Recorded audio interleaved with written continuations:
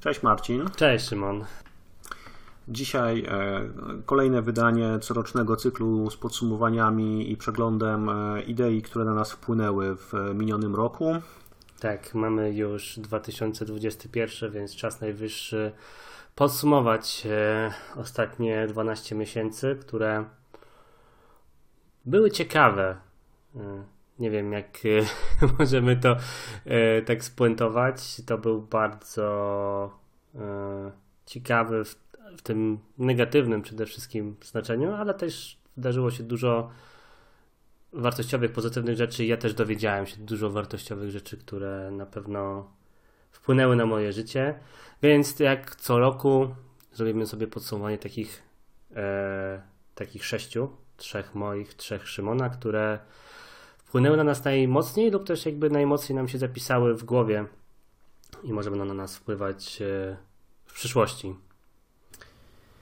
Mhm. No dobrze, to może w takim razie ja zacznę. I pierwsza rzecz, jak sobie myślę o tym roku, to jest...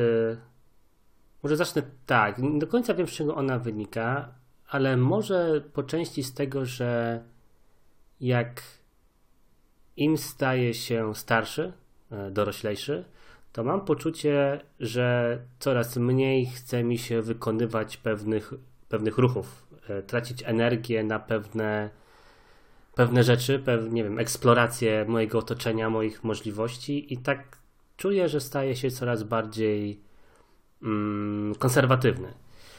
Ale nie w tym, znaczy konserwatywny, bo jakby tak sobie myślałem, że ten konserwatyzm to jakby nie oznacza tylko jakby tą sferę taką psychologiczną albo polityczną, ale też konserwować znaczy oszczędzać.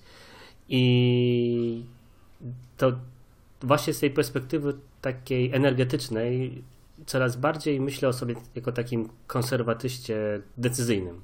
To znaczy mam takie poczucie, że po pierwsze jakby dużo moich decyzji i jakby ścieżek, które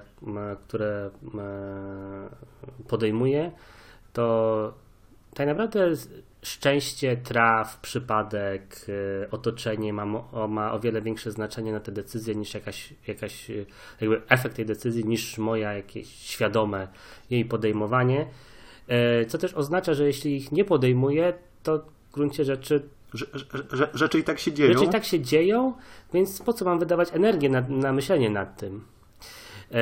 To taka bardzo medytacyjne podejście, nie? W sensie stajesz się obserwatorem swojego własnego życia i nie musisz myśleć o tym, żeby jakoś specjalnie zmieniać i o czymś decydować, bo te rzeczy i tak się wydarzą, czy tego chcesz, czy nie chcesz, czy o tym myślisz, czy o tym nie myślisz, co ma ciekawe konsekwencje, ale to też daje mi taką perspektywę, że to, co wiesz, tacy coachowie, ludzie od mówienia ci, że jak jesteś słaby i beznadziejny, jak ci się nic nie udaje, ale jak zrobisz to i tamto, wstaniesz godzinę wcześniej albo godzinę później pójdziesz spać i będziesz miał dodatkową pracę, jeszcze coś innego, to osiągniesz sukces. I oni wszyscy mówią, że najgorszą rzecz, którą możesz robić, to jest prokrastynacja i przyciągać i przesuwać w czasie te rzeczy, które powinieneś się zająć. Ja mam takie poczucie, że prokrastynacja jest czymś dobrym, jest czymś pozytywnym, bo myślę sobie o tym tak i teraz uwaga, wszyscy, którzy podczas naszych podcastów trzymają w niecierpliwości szklankę z alkoholem i tylko czekają, aż padnie to słowo. Tak, Taleb o tym pisał, o tym mówił, więc możecie pić.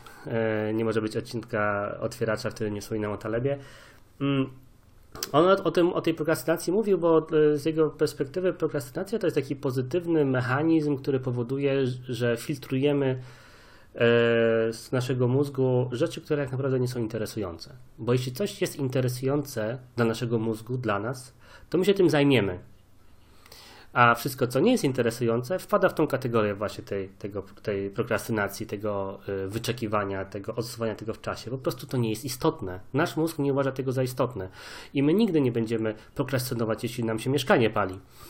Albo jeśli musimy włączyć kierunkowskaz na ulicy, albo cokolwiek innego, co... Chociaż z kierunkowskazami to akurat wiele osób prokrastynuje. Może. Niestety zbyt wielu polskich kierowców. Może. No dobra, to mówię tylko o swoim przykładzie. I ta prokrastynacja jest czymś dobrym, bo jakby ten element, ten wektor tego czasu jest... To mi jakby tak otworzyło pewną drogę do jeszcze dalszej takiej myśli związanej z tym konserwatyzmem decyzyjnym, takim odsuwaniem się od tej decyzyjności, od podejmowania jakiejś decyzji i podnoszenia jakby jej poprzeczki. To znaczy, po pierwsze, czy naprawdę muszę o tym decydować? Czy to ja muszę o tym decydować teraz? Czy rzeczy dzieją się same? Zadzieją się same i jakby nawet nie muszę o tym myśleć? Czy właściwie jest jakaś decyzja do podjęcia? Czy w ogóle jest jakaś decyzja? No właśnie. A poza tym, czy to ja muszę ją podjąć, czy ktoś ode mnie tego wymaga? Albo czy ktoś zrzuca na mnie odpowiedzialność za jakąś decyzję i jak ja tej decyzji nie podejmę, to wtedy ten ktoś inny musi ją podjąć. I no może to brzmi trochę egoistycznie, ale jest dobry taki mechanizm, który ja stosowałem zawsze, jeśli chodzi o pracę, że na pierwszego maila nigdy nie odpowiadam, jeśli ktoś ode mnie coś chce, dopiero na drugiego, bo jeśli ktoś po raz drugi mnie o coś poprosi, to znaczy, że naprawdę mu na tym zależy i nie może tego zrobić sam. A jeśli robi to po raz pierwszy, to zazwyczaj wynika z tego, że nie jest pewny, że potrzebuje dodatkowego potwierdzenia, że chce się przekonać, że na pewno dobrze myśli, a jak zostaje z tą decyzją sam, to zaczyna myśleć o tym sam i nie musi dzielić tej odpowiedzialności ze mną, więc może to zrobić samodzielnie. Więc ten czas jest ten czas, który dajemy sobie od momentu, w którym nam przychodzi do głowy, że musimy podjąć decyzję, ale czekamy godzinę, 12 godzin, parę dni, żeby ją podjąć, czyli prokrastynujemy, to może się okazać, że w tym czasie ta decyzja jakby się podejmie sama, znaczy bieg wydarzeń to spowoduje, ale też czas działa jak taki idealny rozpuszczalnik, to znaczy jakby on rozpuszcza te problemy i zostawia tylko te faktycznie istotne. Bo to, co jest najważniejsze, faktycznie będzie trwało, a to, co jest błahe, to przeminie z wiatrem. Tak samo jak newsy sprzed tygodnia, które obecnie nie mają żadnego znaczenia. Więc jakby patrząc na to wszystko, tak sobie myślę o tym, że ten konserwatyzm to takie oszczędzanie energii na podejmowanie decyzji, na myślenie o tym, co musimy decydować, bo inaczej świat się zawali, to w większości przypadków, jeśli chodzi o nasze personalne życie, pewnie we wszystkich przypadkach to w ogóle nie ma znaczenia i warto oszczędzać tą energię na te decyzje, które naprawdę są istotne i fundamentalne, a nie to wszystko, czego od nas wymaga rzeczywistość. I nawet teraz nawet jak z tej perspektywy patrząc, jak wyjeżdżam z Warszawy, to widzę taki billboard, na którym jakieś wydawnictwo promuje swoje książki i pisze tam na nich: musisz to kupić, musisz mieć te książki, nie? To zawsze mam takie, nie mówcie mi, co mam robić, nie będę decydował, bo mi tak mówicie, że mam teraz decydować, że mam coś mieć albo czegoś nie mieć. Więc tak wydaje mi się, że dużo takich marketingowych haseł i takich przeszkadzajek albo takich komunikatów, które każą nam o czymś decydować teraz, bo to jest ostatni moment, bo jest koniec roku, albo początek roku, albo cokolwiek takiego, to wszystko jest ściema. Nie trzeba o tym decydować i nie dajmy sobie wmówić, że musimy. Znaczy, a propos marketingu i sztuczek, że znajduję dobre psychologiczne uzasadnienie do tego, o czym mówisz. Bo akurat w tym roku dużo zajmowałem się ekonomią behawioralną i generalnie naukami behawioralnymi, także w marketingu i w komunikacji. I kiedy mówisz na przykład o odsuwaniu decyzji w czasie i że pomaga to tak naprawdę podejmować lepsze decyzje albo odrzucać rzeczy, które okazują się wcale nie mieć aż takiego znaczenia i nie warto na nie poświęcać energii, to mi się to kojarzy z tym takim podziałem wprowadzonym przez Kahnemana w książce Pułapki myślenia. On tam, to jest książka popularno-naukowa, więc on przedstawił taki dosyć przystępny koncept podziału funkcjonowania naszego mózgu na system pierwszy i drugi. No i system pierwszy to jest ten taki instynktowny, działający natychmiast, opierający się na przeczuciach, no i generalnie rzeczach, które nie do końca są dla nas świadome. No i system drugi, który uruchamiamy rzadko i wtedy zaczynamy analizować. W tym trybie wykonujemy jakieś tam skomplikowane obliczenia w głowie i tak dalej. I twoja sztuczka z odkładaniem decyzji na później, nie wiem, czy robisz to świadomie, czy nieświadomie, ale może po prostu uruchamiać system drugi. Ciekawe. Dajesz sobie czas, właśnie, bo to chodzi o to, że żeby nie podjąć tej decyzji tu i teraz pod presją również, nie wiem, elementów czy czynników nieświadomych dla ciebie, tylko właśnie powracając do tego problemu później, masz większą szansę na to, że powiem, zaskoczy system drugi i po prostu lepiej tą rzecz przemyślisz.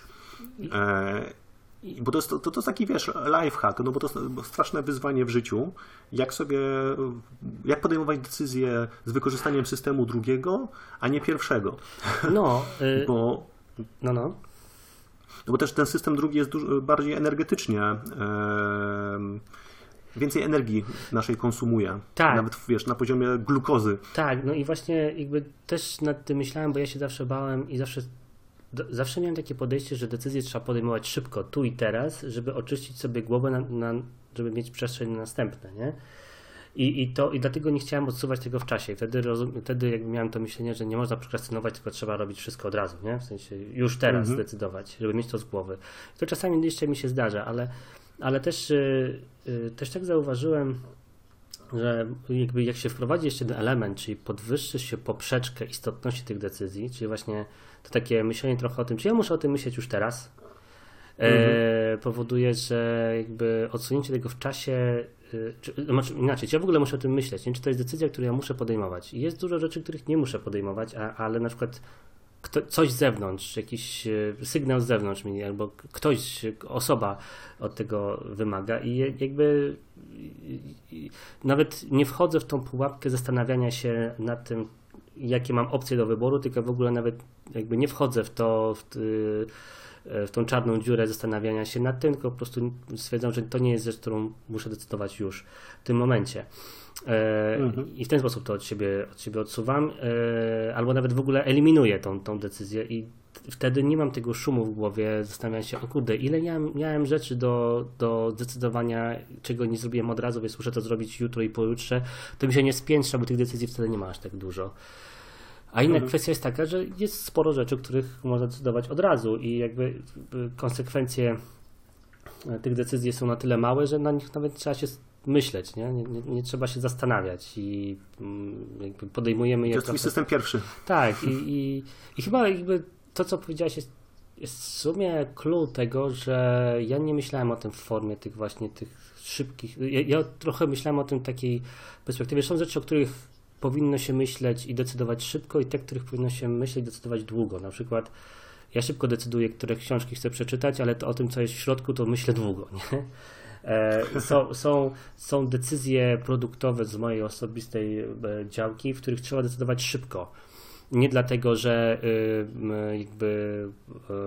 jest znaczenie, bo istotniejsze jest to, że jest podjęta decyzja i rzeczy idą do przodu, ale nawet zła decyzja jest lepsza niż brak decyzji, ale są rzeczy, na których trzeba debatować bardzo długo i z rzeczami, których trzeba się przespać i przemyśleć i przegadać i przekombinować i przerysować, tak jak, nie wiem, strategię firmy. Nie powinno się robić strategii firmy szybko. Powinno się robić ją długo i dokładnie i przewidywać różne scenariusze. I to jest męczące, bo chce się to zamykać jak najszybciej, ale to nie kluje z tym, że to trzeba się przemęczyć. Nie? Więc... No, ale to mi się jeszcze kojarzy, znaczy jedną rzecz tutaj jakby zweryfikuję Taleba, bo też w tym roku poznałem taką aktualną, znaczy jedną z wielu psychologicznych hipotez na temat prokrastynacji, że to jest mechanizm, jeden tak naprawdę z wielu, które mamy, który służy do unikania negatywnych emocji tu i teraz.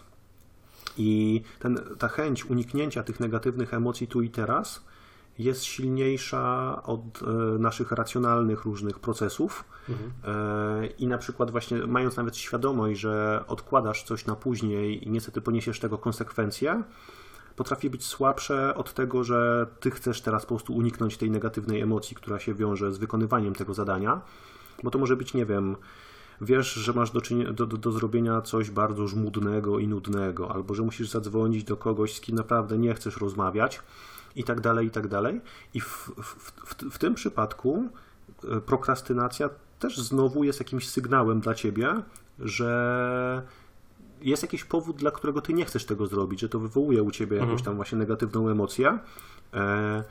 I być może to też może być, wiesz, sygnał, który jesteś w stanie rozpoznać w ten sposób, że jeśli wielokrotnie przy jakiejś czynności prokrastynujesz, to może jest po prostu rzecz, której nie lubisz strasznie i to nie jest rzecz, którą powinieneś robić. Może powinieneś się jakoś wymiksować z tego. No właśnie.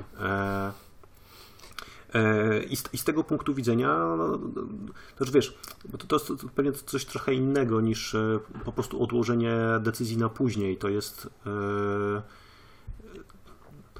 próba uniknięcia zdecydowania. Tak.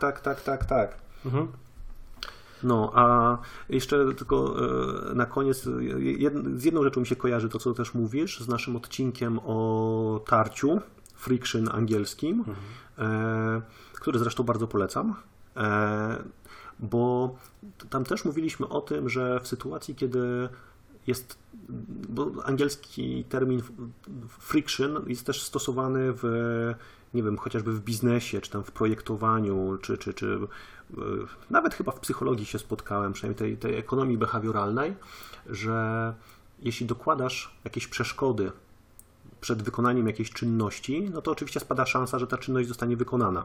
Tak. Z drugiej strony w tym naszym odcinku, pamiętam, mówiliśmy o tym, że jeśli niektóre rzeczy dzieją się zbyt gładko, zbyt szybko, to też nie jest dobre, bo być może one się wcale nie powinny wydarzyć.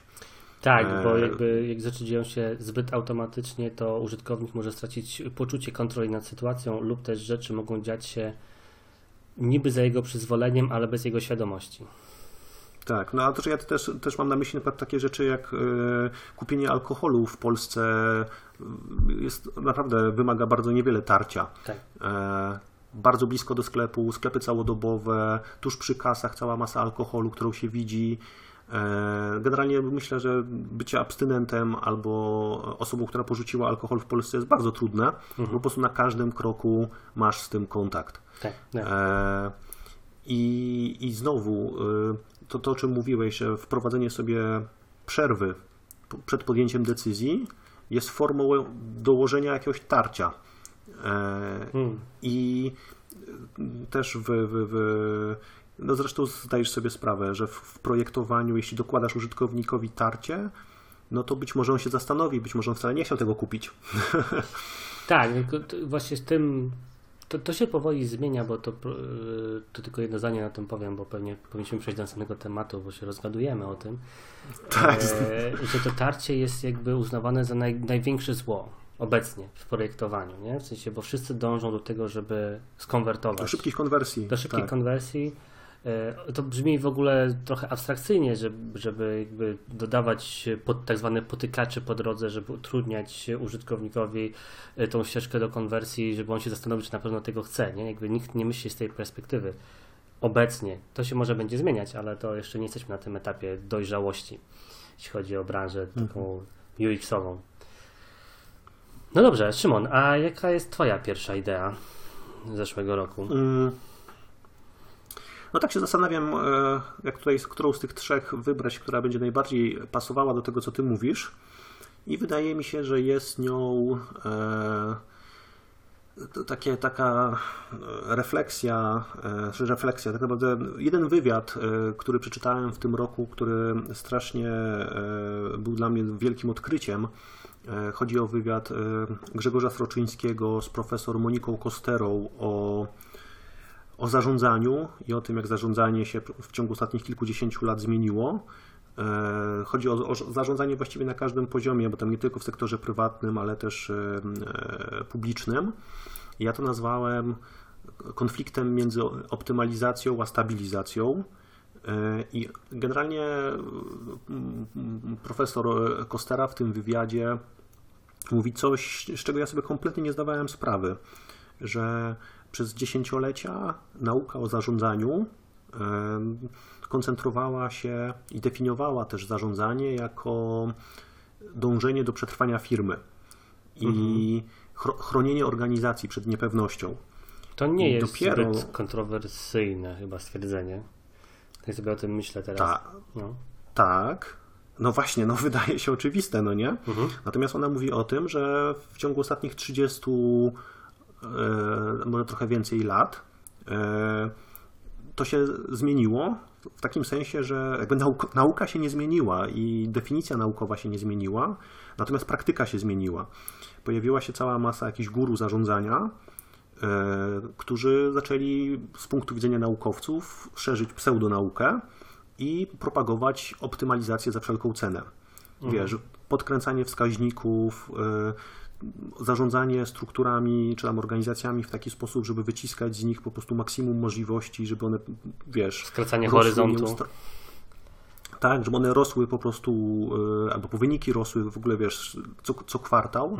I jak ona używa takiego określenia, przycinanie organizacji do samych kości, żeby nie było tam w ogóle nic, wiesz, zbytecznego.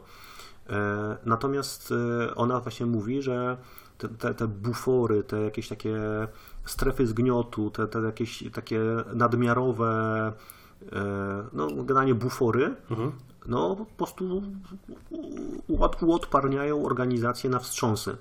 Tak. I wydaje mi się, że wiesz, epidemia nam to niestety bardzo dobitnie pokazała, że na przykład polski system zdrowia, który od też dziesięcioleci jechał w ogóle wyżyłowany na ponad 100%, pracownicy masowo pracujący na więcej niż jednym etacie, no i przychodzi wstrząs. I cały ten system jakby wpada jakby, zresztą wiemy, co się działo w Polsce, co się dzieje w Polsce, więc tak samo z firmami, no nie, które tną zatrudnienie, żyłują wyniki, a potem w sytuacji, kiedy dochodzi do jakiejś zmiany rynkowej, mają problemy z tym, żeby się utrzymać. Czy to nie jest trochę powiązane, to co teraz mówisz, jakby z naszym nieśmiertelnym pierwszym odcinkiem o tym, co powinno się liczyć, a czego, znaczy o takiej tyranii tych KPI-ów i liczenia rzeczy, że łatwo jest policzyć te właśnie optymalizacje, czyli na przykład great success, teraz 10 osób robi to, co wcześniej robiło 15, więc zaoszczędziliśmy pensję 5 osób, a wszystko wygląda tak samo, nie? Natomiast to, czego nie widać, to właśnie te takie strukturalne rzeczy, które wychodzą w dłuższym okresie, że się nagle okazuje, że te 10 osób jest po prostu wypalone psychicznie i z czasem jakby to te optymalizacje jakby w innym miejscu się urzeczywistniają w sposób negatywny, ale ze względu na to, że jakby jest duża odległość czasowa i pewnie też taka jakby korelacja nie jest taka oczywista, to już nie jest to powiązane z tą wcześniejszą optymalizacją. Ludzie nie czują tego powiązania z tą wcześniejszą optymalizacją. Tak, a poza tym wiesz, w sytuacji, kiedy na przykład wstrząs wydarza się wiele miesięcy później i wywołuje, wiesz, w firmie bardzo poważne problemy, to nikt tego nie łączy nie jesteś w stanie tego nawet dobrze policzyć, że nie wiem, firma traci pozycję rynkową, bo od iluś kwartałów koszty były na bardzo niskim poziomie na przykład. I w przypadku tego wywiadu tam profesor podaje na przykład taki przykład, że nie wiem, firma na przykład tnie zatrudnienie, tnie jakby kompetencje, które są w organizacji, pozbywa się na przykład, nie wiem, bardziej doświadczonych pracowników, bo zarabiają zbyt dużo. No i w którymś momencie przychodzi moment, w którym firma ma problem i musi zatrudnić zewnętrznych konsultantów, no i koszty tego okazują się być naprawdę duże, no nie? A kiedyś te kompetencje były po prostu w firmie. A dodatkowo można było te kompetencje przekazywać, no bo pracownicy sobie po prostu przekazywali tą wiedzę. Więc cały ten wywiad był dla mnie mega, mega ciekawy, bo on też profesor jest wielką taką zwolenniczką dobrej organizacji, dobrej struktury i doceniania też tych ludzi, czy to jakby form organizacji, które właśnie być może, wiesz, w Excelu nie wyglądają super, ale mają bardzo dużą wartość. No i tak jak mówisz, no to się wpisuje w ten odcinek nasz o miernikach, kiedy właśnie zwracaliśmy uwagę na problem tego, że wiele ważnych rzeczy no jest niedocenianych tylko dlatego, że trudno jest je zmierzyć. Trudno jest je wpisać do Excela. No, tak.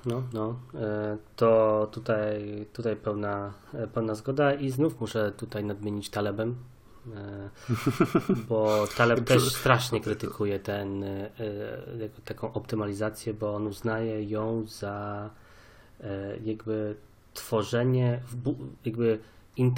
znaczy on generalnie uważa, że ekonomistów powinno się wsadzić do więzienia. Tych, którzy zajmują się, którzy uważają, że powinno się wszystko optymalizować, bo on uważa, że systemy, w sensie złożone systemy, w których żyjemy, są złożone i są anti-fragile, czyli są antykruche, ponieważ one stają się coraz mocniejsze z każdym kryzysem. A zoptymalizowane firmy stają się coraz słabsze z każdym kryzysem, albo wręcz kryzysy je zmiatają i ludzie, którzy zamieniają organizacje z tych pierwotnych, które wyglądają na jakby takie, że w tym Excelu nie są zbyt ładne, ale zamieniają je na ładne, że wszystko ładnie wygląda w Excelu, ale pod spodą są po prostu zbudowane ryzyka, są dobudowane ryzyka, których nie było wcześniej, właśnie przez tych optymalizatorów, jest problemem. To znaczy, to jest ewolucyjne samobójstwo. I on o tym mówi wprost, nie? Że to jest jakaś totalna katastrofa, bo są ludzie, którzy dostają pieniądze za to, że zmieniają firmy tak, że one zaczną upadać w tylko pierwszym, lepszym kryzysie. I jako przykład podaję to, że te rzeczy, które przeżywają, te, które się rozwijają, to te, które mają wbudowane bufory. I pokazuje biologię jako przykład. Mamy 2 płuca, mamy dwie ręce, mamy 2 oczu i 2 uszu. I to nie jest tylko po to, żebyśmy jakby mieli takie stereo, tylko także dlatego, że jeśli w jednym coś nam się stanie, to drugie zawsze zostaje jako bufor. No, że to mi też przypomina jesteśmy w wiecznej pętli odwołań, widzę. Przypomina mi w którymś podsumowaniu, nie wiem, że nie w jednym z pierwszych naszych w podcaście tych podsumowań idei, mówiłeś o swoim odkryciu buforów w życiu. Tak. I książce Scar City. Tak. No teraz sobie w ogóle myślę, że kurczę, to było bardzo dobre jakby omówienie tej książki w którymś odcinku, bo my do niej wracamy często, ja też strasznie często jakby w życiu do niej wracam, a ona wydaje mi się być w Polsce jakoś kompletnie słabo znana. Ja jej nie przeczytałem, Marcin ją przeczytał. My mamy taki system właśnie. Tak. Jeden z nas czyta i potem opowiada drugiemu w podcaście. Tak jakbyśmy przeczytali 2 razy więcej książek przez to. Tak. Ale pamiętam, że właśnie mówiłeś, że chociażby posiadanie w ciągu dnia dodatkowej godziny buforu po prostu obniża stres i daje ci dużo większe możliwości działania. Dokładnie tak. Najgorsze, co możemy zrobić dla siebie, ale też jakby dla naszych organizacji, to jest pozbawić się buforu finansowego, czasowego, przestrzennego, jakkolwiek by to nazwać. Bufory są trudne do posiadania, bo jakby mamy to ciągłą potrzebę do tego, żeby coś zoptymalizować, żeby to usunąć i mieć tą taką natychmiastową korzyść. Natomiast bufory się przydają w tych nieoczekiwanych momentach. Znaczy wtedy, kiedy nigdy nie wiemy, czy coś się wydarzy, ale jesteśmy na to przygotowani. Więc... tak mi się właśnie wydaje, że to jest po prostu też trudne często do uzasadnienia, dlaczego my mamy ten bufor. Tak, jak podczas jakiegoś na przykład kwartalnego podsumowania roku dla firmy przed inwestorami, to jakby uzasadnienie takich buforów jest po prostu mało sexy, nie? Po prostu jakby mamy nadwyżkę finansową, na wszelki wypadek, nie? No to czyli co, nie? Jakby istnienie scenariuszy negatywnych nigdy nie jest wtedy traktowane jako coś wartościowego. Nie jest dobrą historią. Ja się generalnie w życiu często przekonuję, że bycie tą osobą, która jest od czarnych scenariuszy, jest bardzo niewdzięczne. Wiesz co, to w takim razie ja mam szczęście, bo ja trafiam na środowiska, przynajmniej jeśli chodzi o zespoły, w których pracuję, w którym jakby jest to doceniane. Bo to nie jest traktowane jako czarnowictwo, tylko raczej jako jako bulletproofing. Nie wiem, jak będzie polskie tłumaczenie tego słowa. No, w sensie, że jakby... Weryfikowanie. No, że generalnie przemyślane jest to z każdej perspektywy, nie? W sensie nawet z tych negatywnych scenariuszy.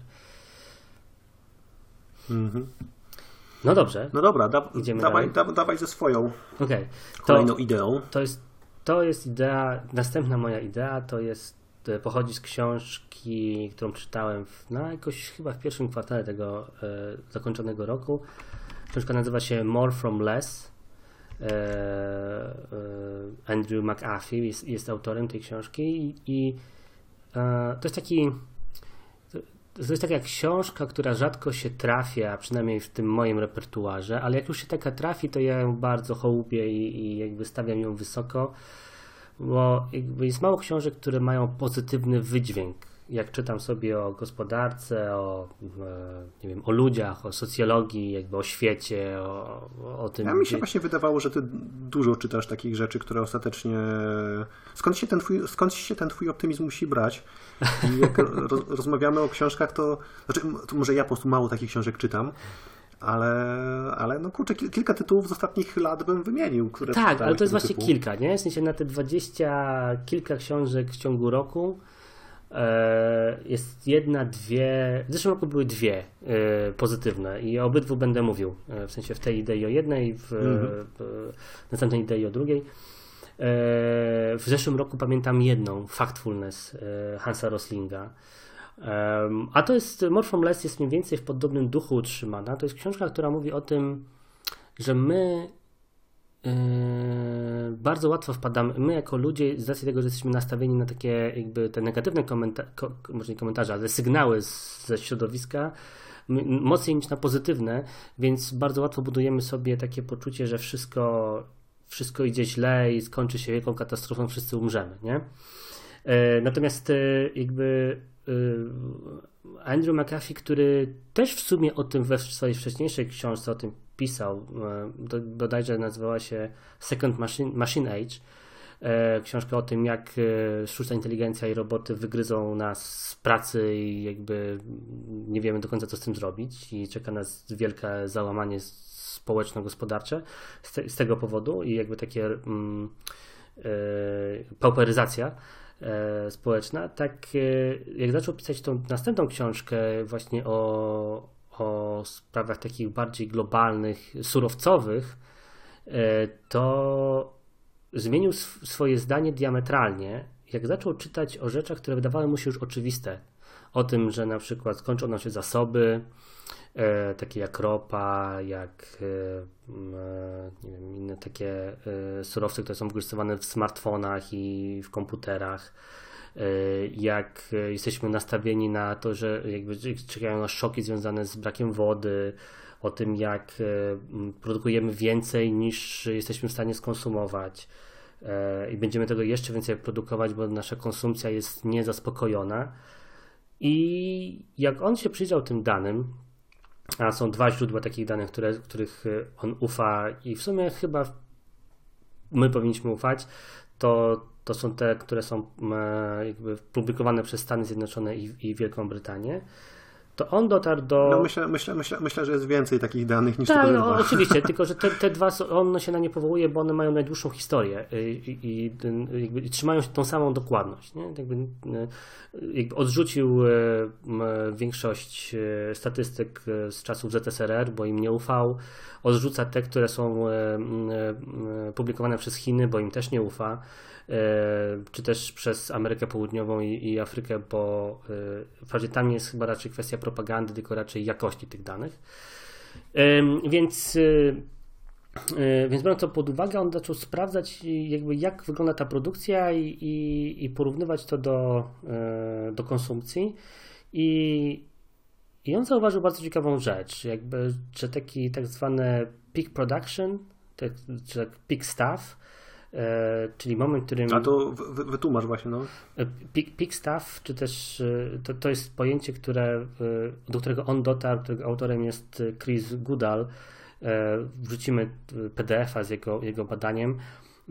To był taki początek jakby takiego procesu eksploracji tego tematu przez McAfee, to on generalnie chodzi o to, że Goodall zauważył bardzo dziwną rzecz, że my cały czas mówimy o tym, że produkujemy więcej i więcej samochodów, więcej wycieczek, więcej mebli, więcej wszystkiego i mamy poczucie rosnącej konsumpcji, ale się okazuje, że ta produkcja, to ona zaczęła spadać już 5, 10, 15, 20, 30 lat temu.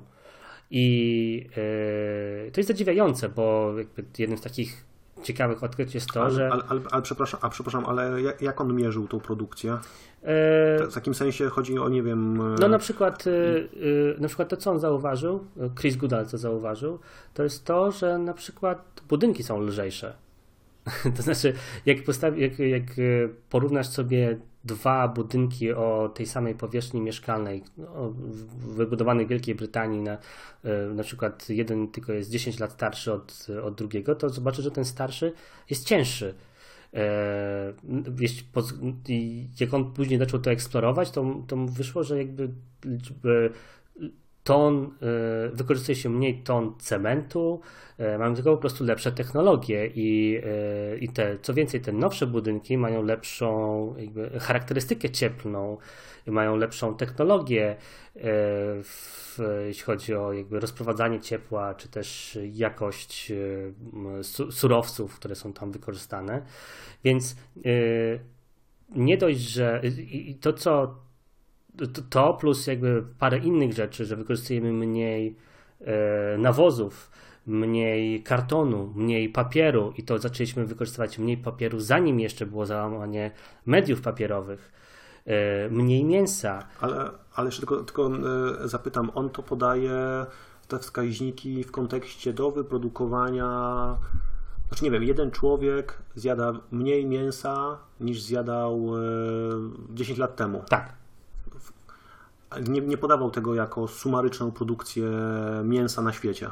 Nie, to było akurat to zaczęło się od Wielkiej Brytanii. Ta akurat kwestia. I jakby to zaciekawiło właśnie McAfee, żeby porównać to z innymi danymi, na przykład w Stanach Zjednoczonych. I w Stanach się okazuje to samo. I ja mam takie przeczucie, że my mamy takie przekonanie, że te wszystkie fabryki i te wszystkie industrialne parki cały czas produkują i więcej i coraz więcej.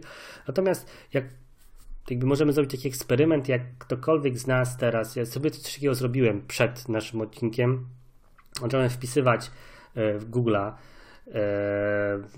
na przykład pick paper, pick cement, pick carton, pick meat, pick cokolwiek, nie? Fertilizers, to w większości z nich wynika, że no i tutaj znów jest kwestia danych głównie amerykańskich, że większość tych pików, tych jakby górek produkcyjnych to mamy już za sobą. I to jeszcze ale znowu mówimy o... Teraz mówię o globalnym. Łącznej produkcji cementu w Stanach na przykład. Tak. Okay. I to, co Andrew McAfee jakby zaczął to badać dalej, to jemu wyszło, że to co się dzieje, to następuje pewna taka dematerializacja, czy też mówiąc inaczej efemeryzacja naszej konsumpcji. To znaczy... A może odchudzenie? Tak, no to w gruncie rzeczy trochę też. Tam jest trochę więcej takich elementów, bo po pierwsze to jest odchudzenie, po drugie jest recycling, chociaż on uważa, że recycling wcale nie ma tak dużego znaczenia, ale raczej chodzi o to, że my jakby łączymy parę różnych rzeczy w jedną rzecz, więc potrzebujemy mniej materiału. I tutaj klasyczny przykład to jest smartfon, który ma w sobie wbudowane bardzo dużo elementów, które do tej pory były o wiele cięższe i w wielu różnych urządzeniach, a teraz mamy to wszystko w jednym. I tak jakby to zważyć, to gramy materiału potrzebnych do wyprodukowania smartfona jest o wiele mniej niż chociażby do byle radia, czy też odtwarzacza CD. Natomiast ta warstwa, czy jakby ten element konsumpcji, który jest tam potrzebny, jest na poziomie software'u, czyli bitów, które nic nie ważą, i to jest właśnie ta efemeryzacja. No ale też jest element optymalizacji, na który narzekaliśmy przed chwilą, ale on też pokazał w tej książce More from Less, że ta optymalizacja jest także na trochę innym poziomie, bo chociażby na przykładzie puszki Coca-Coli, która jakby ją prześledzić jej wagę przez ostatnie dziesięciolecia, to wychodzi na to, że obecnie jest 2 czy 3 razy lżejsza, a mimo to dalej spełnia tą potrzebę trzymania napoju, a jest lżejsza dlatego, że mając nową technologię i lepsze stopy, lepsze narzędzia, jesteśmy w stanie mieć te puszki lżejsze i też tańsze w produkcji, więc wszystkim zależało, żeby ona była lżejsza i tańsza, jeśli dalej może pełnić tą samą funkcję. Więc kapitalizm for the win w tym wypadku. Ale także to, że dzięki nowoczesnym systemom jakby łatwiej jesteśmy w stanie kontrolować chociażby ruch kolejowy czy też transportowy i nie wozić powietrza w kontenerach, więc lepiej optymalizować ten czas i energię i zasoby wykorzystywane do transportu rzeczy. No ale jakby to wszystko podsumowując, to on doszedł do wniosku, że to co mamy, czego jesteśmy świadkami, to teraz jest tak zwany great decoupling, czyli takie wielkie rozdzielenie między konsumpcją a produkcją. Co brzmi irracjonalnie, ale chodzi o to, że my dalej konsumujemy więcej i szybciej i mocniej, ale nasza produkcja rzeczy do konsumpcji, produkcja taka oparta o surowce, zwalnia.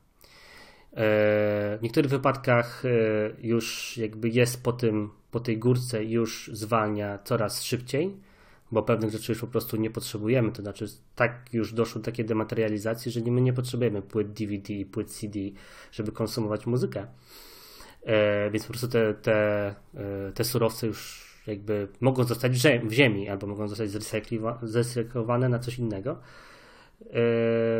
więc to jest jego wniosek, że my faktycznie przez ten początek XX wieku, XIX wiek i początek XX wieku, pierwszą połowę XX wieku zrobiliśmy wielką szkodę dla planety, ale następnie dzięki technologii, dzięki rozwojowi, dzięki kapitalizmowi, to jest bardzo, bardzo ciekawe stwierdzenie z jego strony i ciekawe co o tym sądzisz, doszliśmy do tego, że już nam się po prostu nie opłaca produkować wielu rzeczy, bo już jesteśmy poza tą górą produkcji. Już konsumujemy rzeczy, które są niematerialne. Coraz więcej niematerialnych rzeczy będziemy konsumować, które nie mają wpływu na ekologię, na środowisko, na smog, więc będzie tylko lepiej.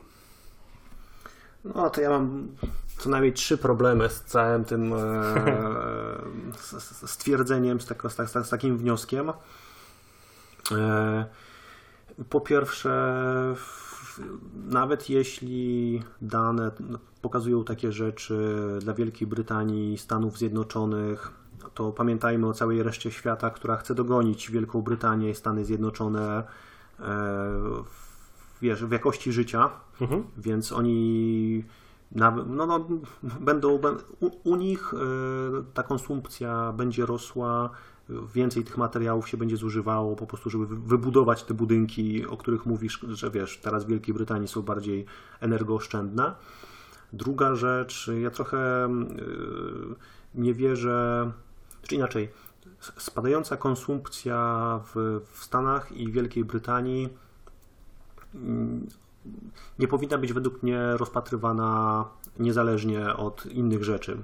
Z jednej strony w Wielkiej Brytanii, Stanach Zjednoczonych klasa średnia i klasa niższa po prostu ubożeją, bo wiele skomplikowanych procesów. A dwa, mówisz o tym, że spadła produkcja cementu w Stanach Zjednoczonych, tak. Ale jestem przekonany, że teraz Stany Zjednoczone importują ogromne ilości cementu z Chin albo z innych krajów, więc nie wiem, czy faktycznie w Stanach Zjednoczonych zużywa się mniej cementu, tak, czy się produkuje go mniej. To był jeden z głównych krytycznych komentarzy do tej książki i autor się do tego odniósł, bo on uwzględnia import. Nie tylko produkcję, w sensie znaczy tutaj jest pewien problem definicyjny, bo są rzeczy, których nie da się policzyć, ale w momencie, w którym mówimy o półproduktach, czyli właśnie chociażby załóżmy płyty główne do komputerów, one są uwzględniane jako import, jeśli chodzi o Stany Zjednoczone, tam tak było to rozpisane, czyli nie tylko produkcja lokalna, ale także import jest brany pod uwagę i później jakby z komputery, które są składane w Stanach Zjednoczonych, też są jakby niezależnym bytem, nie? Więc w sensie, że ten import nie ucieka gdzieś bokiem.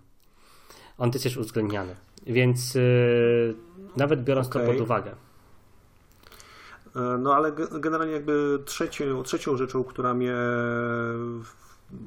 nie budzi mojego optymizmu i podważa według mnie rozumowanie McAfee'ego, jest to, że nawet jeśli zużycie surowców na wyprodukowanie jednego domu w dzisiejszych czasach spadło w porównaniu z tym zużyciem przed 10 laty, to nadal to zużycie jest duże i ono sumarycznie dla całego globu rośnie.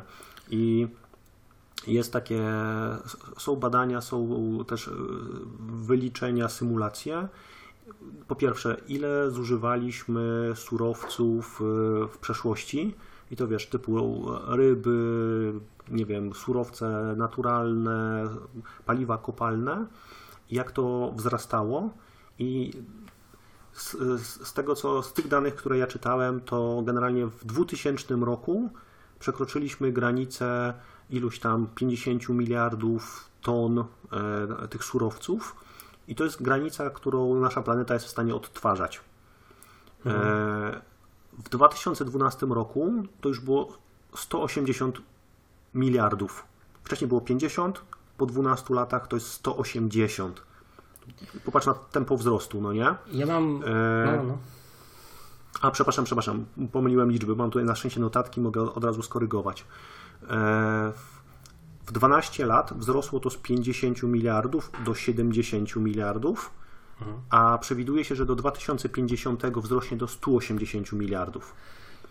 Więc nawet wzrost jakby efektywności w produkcji, zużywania mniejszej liczby surowców, w sytuacji, jeśli nasza konsumpcja mierzona PKB będzie nadal rosła w takim tempie, jak rosła do tej pory, to my sumarycznie będziemy zużywać tych surowców więcej. No więc to, co McAfee mówi, że właśnie, mówi dwie rzeczy. Po pierwsze, niekoniecznie, to znaczy na tak wielu polach wykonaliśmy tak ogromny skok technologiczny, że sumarycznie, nawet biorąc pod uwagę, że coraz więcej ludzi dochodzi jakby do etapu tej konsumpcji, która jest dla nas taka niepokojąca, czyli ten etap, w którym rozbudza się ich zapotrzebowanie na posiadanie własnych domów, mówiąc tutaj, czy też jakby konsumpcji więcej mięsa, czy też większego zanieczyszczenia, bo jakby zaczynają jeździć samochodami, czyli dochodzenie takiej, powiedzmy, nazwijmy to klasy średniej, nie? To mamy tak zrobiony, tak ogromny postęp technologiczny, że nawet, że ten koszt spada tak szybko, że nawet dołączenie ich konsumpcji do zestawienia całościowego nie podnosi tej konsumpcji. Znaczy to oczywiście zależy od przypadku i od tego, o jakiej konsumpcji mówimy, czy o rybach, czy o cemencie, czy o paliwie, czy o czymkolwiek innym. Ale w tych drugich przypadkach, kiedy, i to jest druga rzecz, którą McAfee mówi, że nawet jeśli tak jest, to my widzimy to w każdym przypadku, w każdym kraju. Każdy kraj przechodzi tą ścieżkę w ten sam sposób od 200 lat już, że jest etap ogromnej degradacji środowiska, zaczynając się od industrializacji i od tego takiego przełomu rewolucji industrialnej, po którym następuje w którym to jest taki bezrefleksyjna potrzeba wykopania wszystkich możliwych surowców ziemi, jest taka bonanza. To mówisz o tym etapie, który przeszliśmy. My nie. Uważam, że my jako Polska nie. No nie, ze wszystkimi kopalniami i tak dalej. No, my z te kopalnie chcemy zamykać za 20 lat dopiero, nie? Więc to, znaczy w sensie my... 40, jakoś tak. No. 2040, tak. Coś w tym stylu. Chyba w tym roku było, w zeszłym roku było to porozumienie podpisane. No ale ten proces następuje i po jakby takim nachapaniu się przez społeczeństwo tą pierwotną konsumpcją zaczyna się takie zrozumienie, że no dobrze, już sobie nagrzaliśmy w domu, to może teraz zastanówmy się, dlaczego wszyscy kaszlą i dlaczego tak niewiele widać dookoła nas. Zaczyna się etap myślenia o swojej jakości życia, o tym, że może ta konsumpcja, jakby musimy ją trochę zahamować, bo ludzie dookoła nas jakoś niewyraźni są i trochę źle się czują i koszty, jakby takie te koszty zewnętrzne, tak zwane externalities, znów musisz mi, Szymon, pomóc, jak to jest po polsku negative externalities. No tak, te takie negatywne koszty zewnętrzne są bardzo wysokie, a nikt nie chce za nie płacić, więc zaczyna się jakby walka o dbanie o środowisko i otoczenie, oczywiście przy jednoczesnej próbie nieograniczania własnej konsumpcji. I to wydaje się takie nie do pogodzenia, ale dzięki technologii jesteśmy w stanie to pogodzić i ten proces jest uniwersalny. To się działo w Wielkiej Brytanii, to się działo w Stanach Zjednoczonych, to się działo w całej Europie Zachodniej rozwiniętej. To samo dzieje się w Chinach obecnie, w których Chiny mają jedną z najbardziej agresywnych polityk, jeśli chodzi o dbanie o jakość powietrza w tym momencie, co się zmieniło w przeciągu ostatniego roku. Ale ja nadal pozostaję pesymistą, bo o ile mi wiadomo, nie wiem, czy którykolwiek kraj rozwinięty, łącznie z Wielką Brytanią i Stanami Zjednoczonymi, mimo mówienia, o dbałości o ekologię i tak dalej i całym tym procesie, który przed chwilą opisałeś, czy ostatecznie zużycie energii w tych krajach w ogóle spadło na przestrzeni ostatnich 100 lat. Raczej z tego, co mi wiadomo, cały czas nieustannie rośnie. Oczywiście, że tak. I będzie rosło i bardzo dobrze, że będzie rosło, tylko że będzie pozyskiwane z innych miejsc. Okej, no dobra, ale w takim razie zużycie surowców i tym podobnych rzeczy, sumaryczne, nadal rośnie. I może rosnąć wydajność uzyskiwania tych surowców, ale summa summarum, jakby wskaźnik konsumpcji rośnie powiedzmy o 10%, wydajność spada odrobinę, ale nie niweluje tego wzrostu o 10%. I przede wszystkim problem polega na tym, że my już w tym momencie przekroczyliśmy granicę odnawiania surowców przez planetę, przekroczyliśmy granicę produkcji CO2 i my już nie mamy naprawdę czasu na to, żeby przez najbliższe 100 lat odbył się ten rozdział konsumpcji od surowców. My już jesteśmy daleko za tą granicą, a mamy jeszcze 6 miliardów ludzi na świecie, którzy chcą dołączyć do zachodniej klasy średniej. Znaczy w sensie, jeśli chodzi o poziom życia. Tak. Znaczy, wiesz co, ja mam problem z tymi estymatami. Przepraszam, jeszcze jedną rzecz tylko ci dokończę, bo z wyliczeń, z którymi tutaj się zapoznałem, którzy krytykują w ogóle sensowność tego wielkiego dekaplingu, oni zrobili kilka symulacji, łącznie z tym, że chyba nawet to zrobiła któraś agenda ONZ-u. Zrobili kilka symulacji, nawet najbardziej takich radykalnych, w których do produkcji będziemy zużywać o połowę mniej surowców per jednostka produkcji niż teraz, czyli wzrost wydajności całej produkcji wzrośnie o 50%, ale właściwie to o 100%, bo z tego samego materiału będzie można wyprodukować 2 jednostki, plus radykalnie, wielokrotnie wzrosną podatki od produkcji CO2 i kilka jeszcze innych takich mega optymistycznych, nierealistycznych zupełnie założeń i w każdej i tak tej symulacji w 2050 roku będziemy zużywać dużo więcej surowców, praktycznie 2 razy więcej surowców niż obecnie. A zaznaczam, że już jesteśmy poza granicą odnawialności planety. I wszystkie, tylko ostatnia rzecz, każdy z tych scenariuszy jednak zakłada utrzymanie jakby obecnego modelu rozwoju, w którym PKB co roku rośnie tam, wiesz, o 2-3%. Więc cały czas ta produkcja, cały czas to zużycie będzie rosło, bo my chcemy cały czas, wiesz, produkować więcej.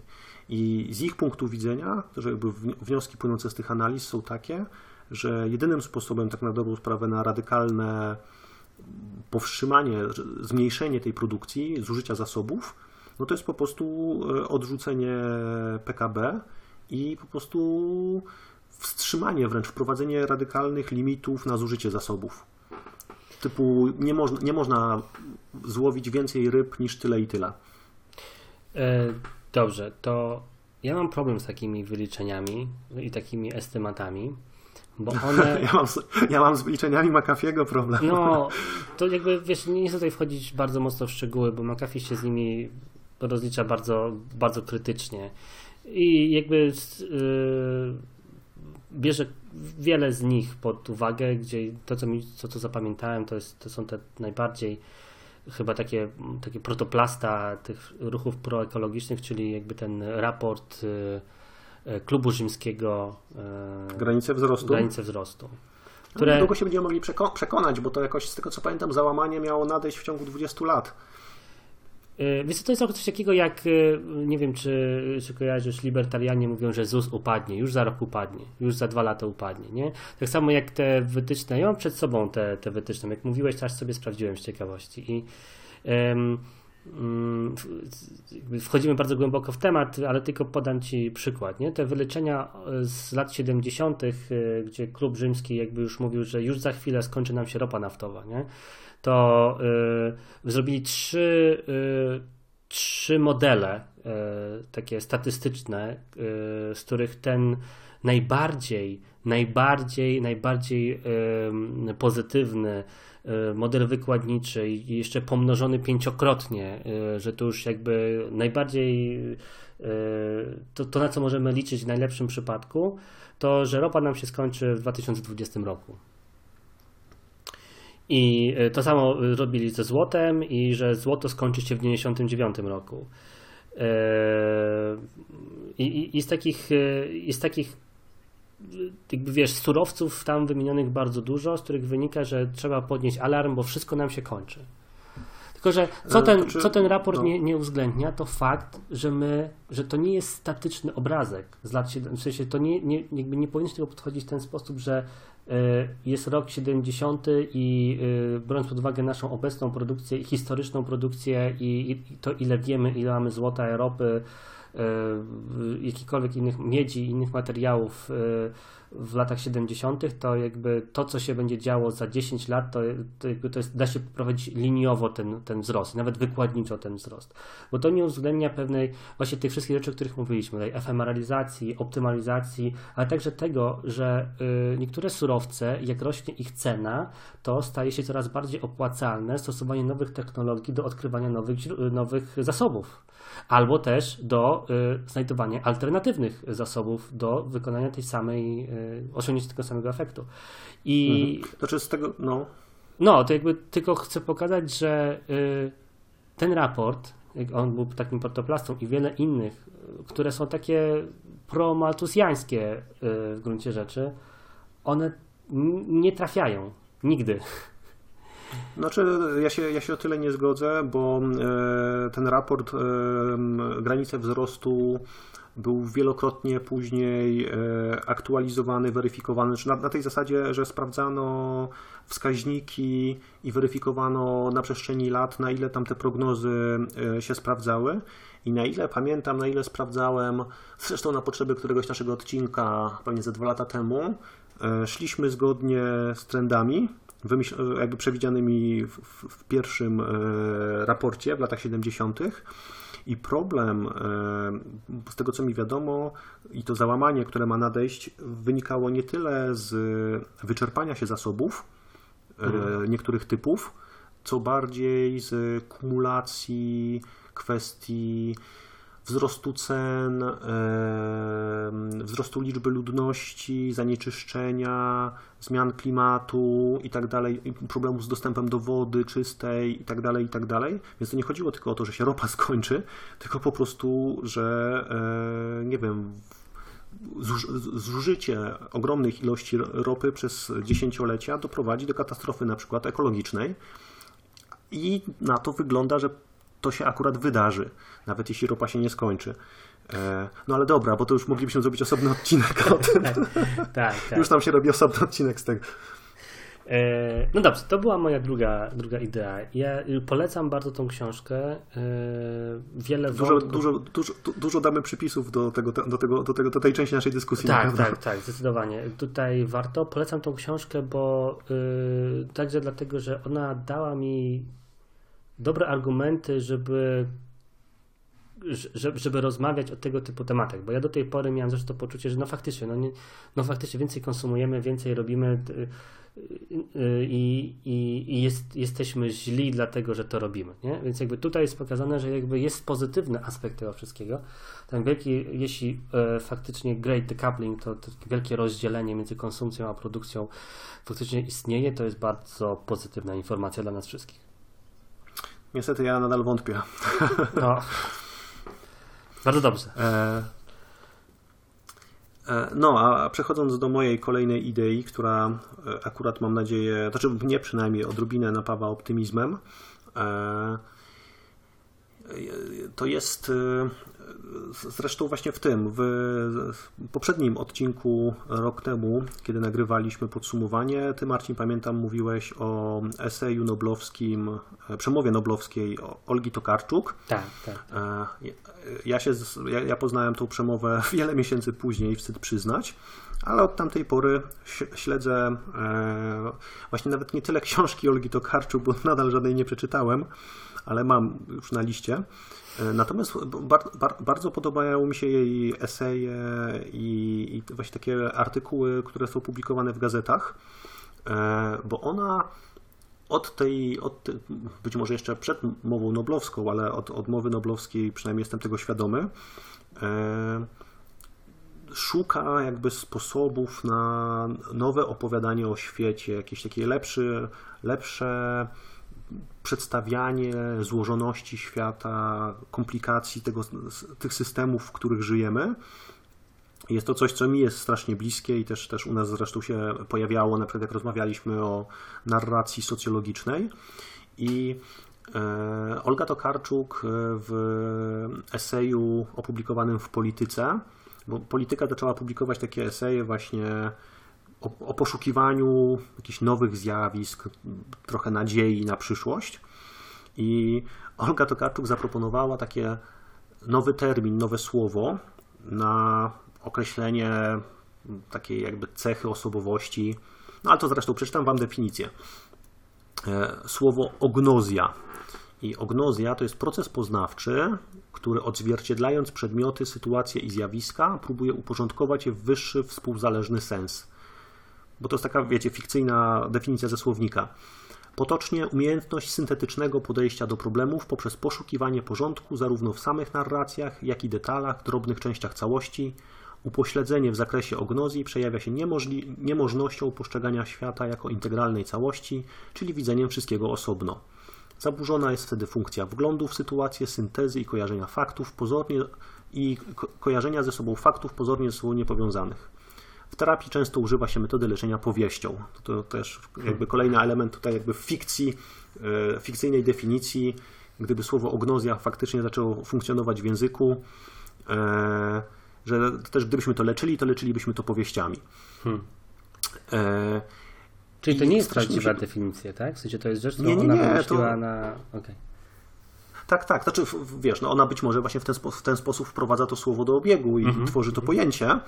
Natomiast ona to już to zaproponowała w formie jakby, wiesz, gdyby istniał słownik z tą definicją. I strasznie mi się to podoba, bo łączy się to z wieloma jakby kropkami, sygnałami różnymi, które obserwuję od kilku lat, z tym, że ludzie coraz częściej właśnie sygnalizują taką potrzebę, że kurczę, no nie można patrzeć na te poszczególne zjawiska osobno, to się wszystko ze sobą łączy.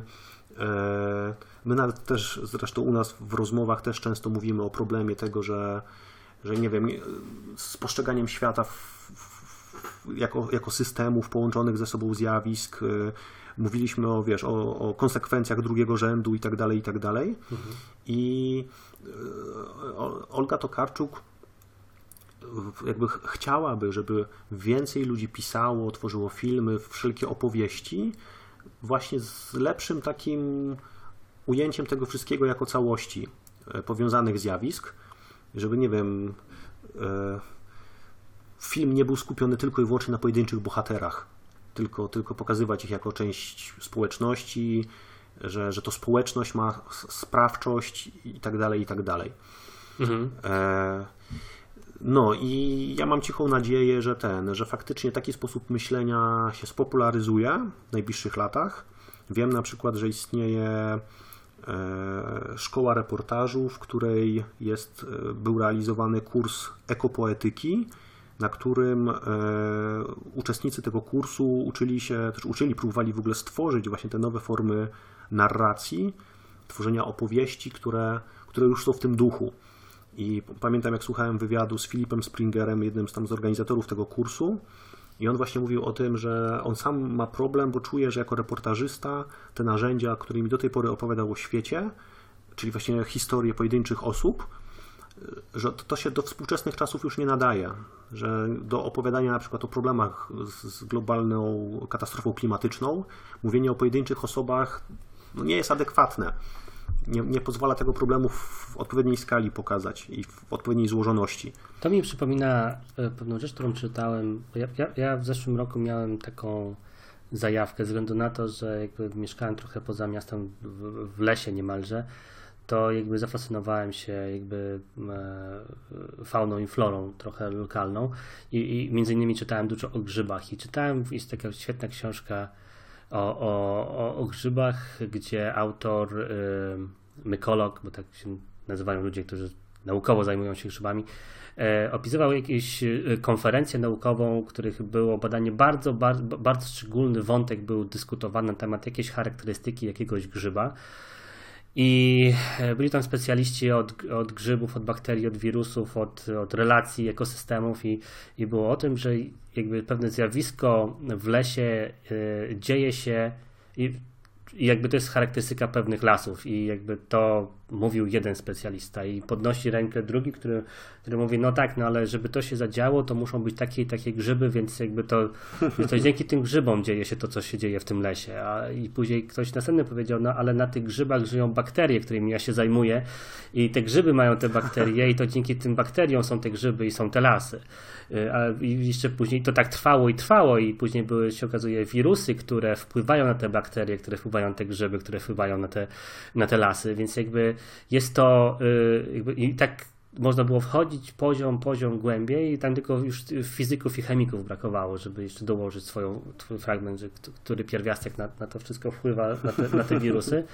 Więc te wszystkie elementy są ze sobą powiązane i jakby w tej książce był ten wątek też tak opisany, że do końca, biorąc pod uwagę, że są grzyby, które mają kilkanaście czy kilkadziesiąt płci i to, że ciężko czasami określić, gdzie jest granica jednego grzyba od drugiego, albo gdzie jest granica między nawet drzewem a grzybem, jeśli chodzi o synergię między nimi, to jakby to jest wątek, to jest jakby taki problem z granicami.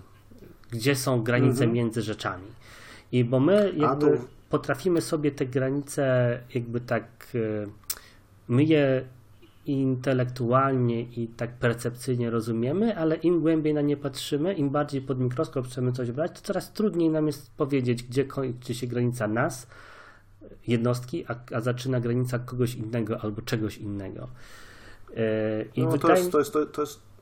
To jest w ogóle wątek, myślę, na odcinek jakiś niedługo, bo to też jedna z rzeczy, która mnie fascynuje właśnie od roku. To, że się okazuje, że to co mówisz, no nie, że tak naprawdę nawet z biologicznego punktu widzenia strasznie trudno jest określić, gdzie się kończy dany osobnik danego gatunku. Tak. Jeśli nie bylibyśmy w stanie przeżyć bez wszystkich drobnoustrojów w naszym żołądku, w naszym układzie pokarmowym i tym wszystkim jakby w tych tysiącach, milionach bakterii, które żyją razem z nami. Ale nawet wiesz, no, czy należy rozpatrywać człowieka jako indywidualnego osobnika, jeśli indywidualny osobnik nie jest w stanie samodzielnie przeżyć? No właśnie. To jest bardzo ładne nawiązanie do tego, co ja chcę mówić w moim następnym temacie. No, to dajesz. Więc druga pozytywna książka, którą w tym roku przeczytałem, to mówię ci, no to jedna za drugą. Ale to są dwie w całym roku. Okej. To jest Humankind Rutgera Bregmana. To jest bodajże holenderski historyk, ekonomista młodej daty, jest młodszy od nas. Już napisał taką jakby bestseller, więc jakby co my robimy z życiem. Ja się kiedyś dowiedziałem, muszę sprawdzić, czy Harari nie był młodszy od nas, czy nie jest młodszy od nas. Nie, chyba nie. Ale książka jest utrzymana w podobnym charakterze jak Harariego, tylko że pozytywna. Jest też po trosze krytyką Harariego, bo Harari też ma taki trochę negatywny stosunek do ludzi jako gatunku. Natomiast Rutger Bregman, on dostał takie zadanie jako korespondent holenderskiej gazety, że ma weryfikować informacje na temat natury ludzkiej na świecie. I to jest w ogóle brzmi jak, prawda? Niesamowite w ogóle. I to, co on robił, to on podróżował po świecie i starał się weryfikować, jakby odpowiedzieć sobie na pytanie, kto miał rację. Czy Hobbes, czy Rousseau. Czyli czy ludzie są z natury rzeczy, w sensie czy świat wygląda tak, że to jest wojna każdego z każdym, czyli to, co mówił Hobbes, czy Rousseau, który mówił o tym, że ludzie są z natury rzeczy dobrzy,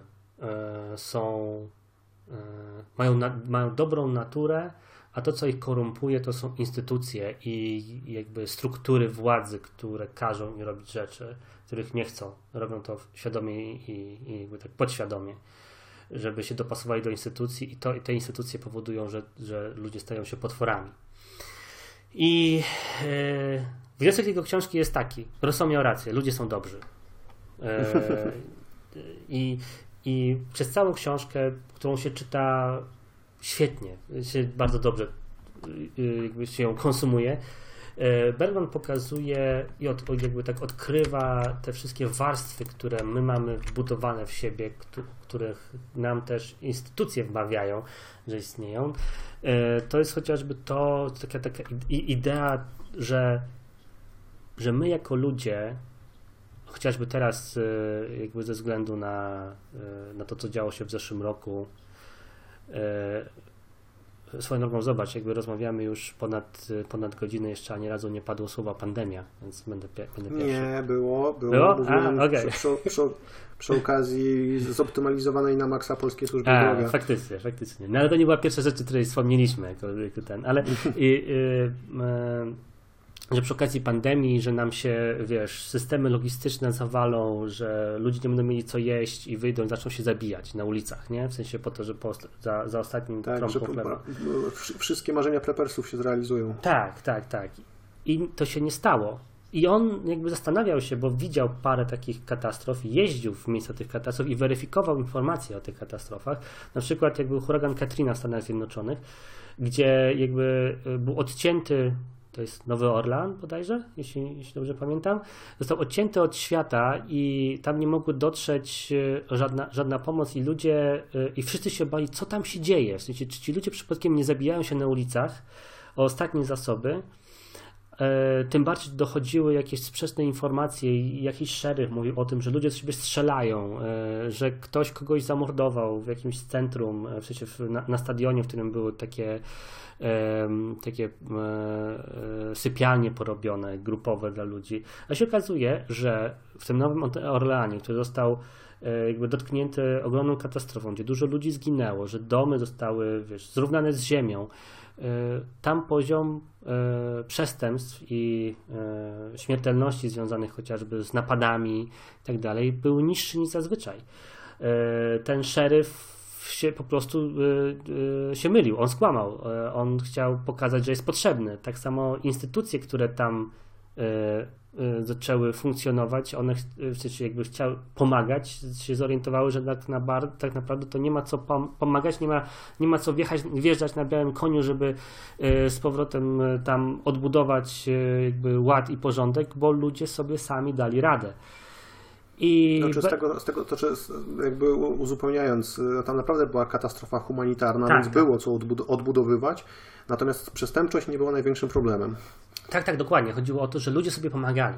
Wszyscy się spodziewali, że ludzie zaczną po prostu ze sobą walczyć i z siebie nawzajem wyniszczać i kraść, i że załamie się ten taki welon cywilizacji, jak o tym mówi Bergman, że ten welon to jest taka bardzo cieniutka granica.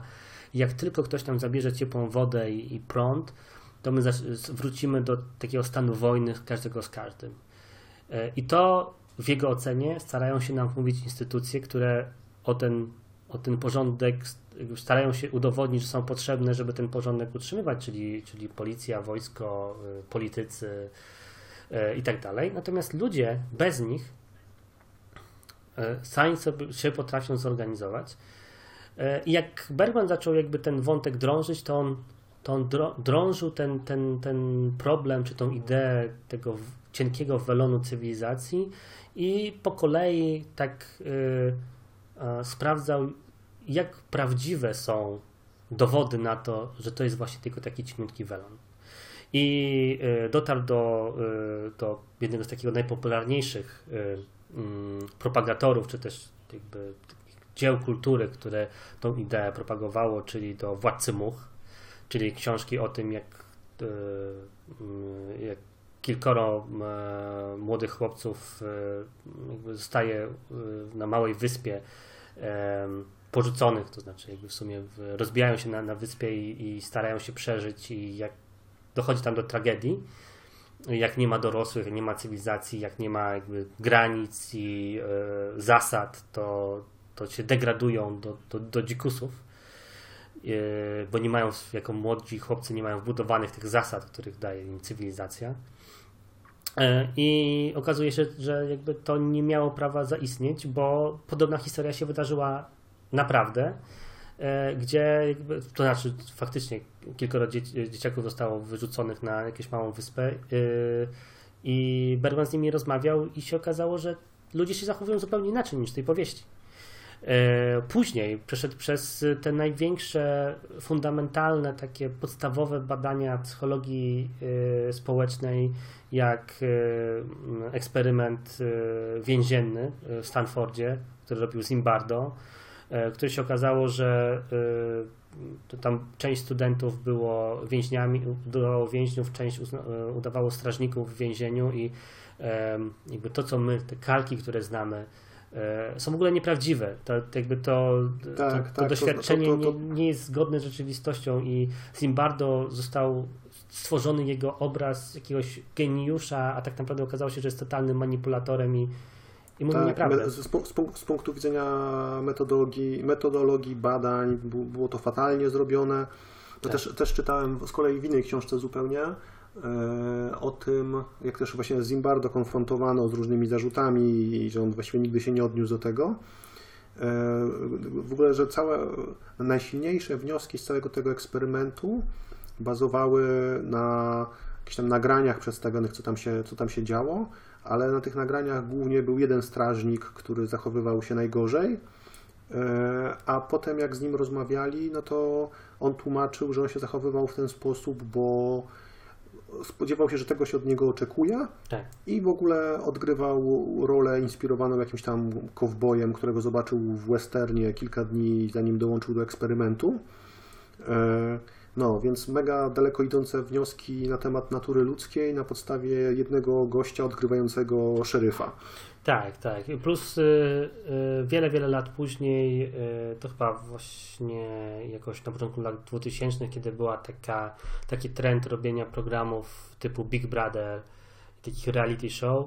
W Wielkiej Brytanii zrobiono reality show właśnie w oparciu o ten eksperyment więzienny i zakończono go po bodajże 4 odcinkach. To była totalna nuda. To znaczy strażnicy zaczęli z tymi więźniami, mimo tego, że tam producenci telewizyjni bardzo walczyli o to, żeby ich tam nie pchać w każdą możliwą stronę, żeby doszło do jakiegokolwiek aktu agresji, czy żeby było cokolwiek ciekawego na ekranie. Oni wspólnie zaczęli grać w karty, dzielić się jedzeniem. Jakby te wszystkie rzeczy, których my uważamy za takie niesamowite, typu właśnie te granice, te takie budowanie formalnych różnic, uniformy, to wszystko przestało mieć znaczenie. Ludzie po prostu chcieli ze sobą rozmawiać, są zamknięci na małej przestrzeni, są ciekawi samych siebie i zaczynają budować więzi między sobą bardzo szybko. I to jakby to jeszcze można było jakoś zaakceptować, w sensie, że Zimbardo został, powiedzmy, skrytykowany, bo to już było dużo postaw do tego, ale na przykład po raz pierwszy widziałem krytykę Milgrama, czyli tego eksperymentu, w którym wrażeniem prądem. No, idea była taka, że po jednej stronie siedzi ktoś, kto może być rażony prądem, tak naprawdę to był aktor, a po drugiej stronie za szybą był człowiek w kitlu, a obok niego na fotelu przy takim potencjometrze siedziała osoba postronna, czyli ktoś wzięty niemalże z ulicy, kto miał po prostu tym potencjometrem kręcić, jeśli ten aktor po drugiej stronie nie wykonuje poleceń albo źle odpowiada na pytania.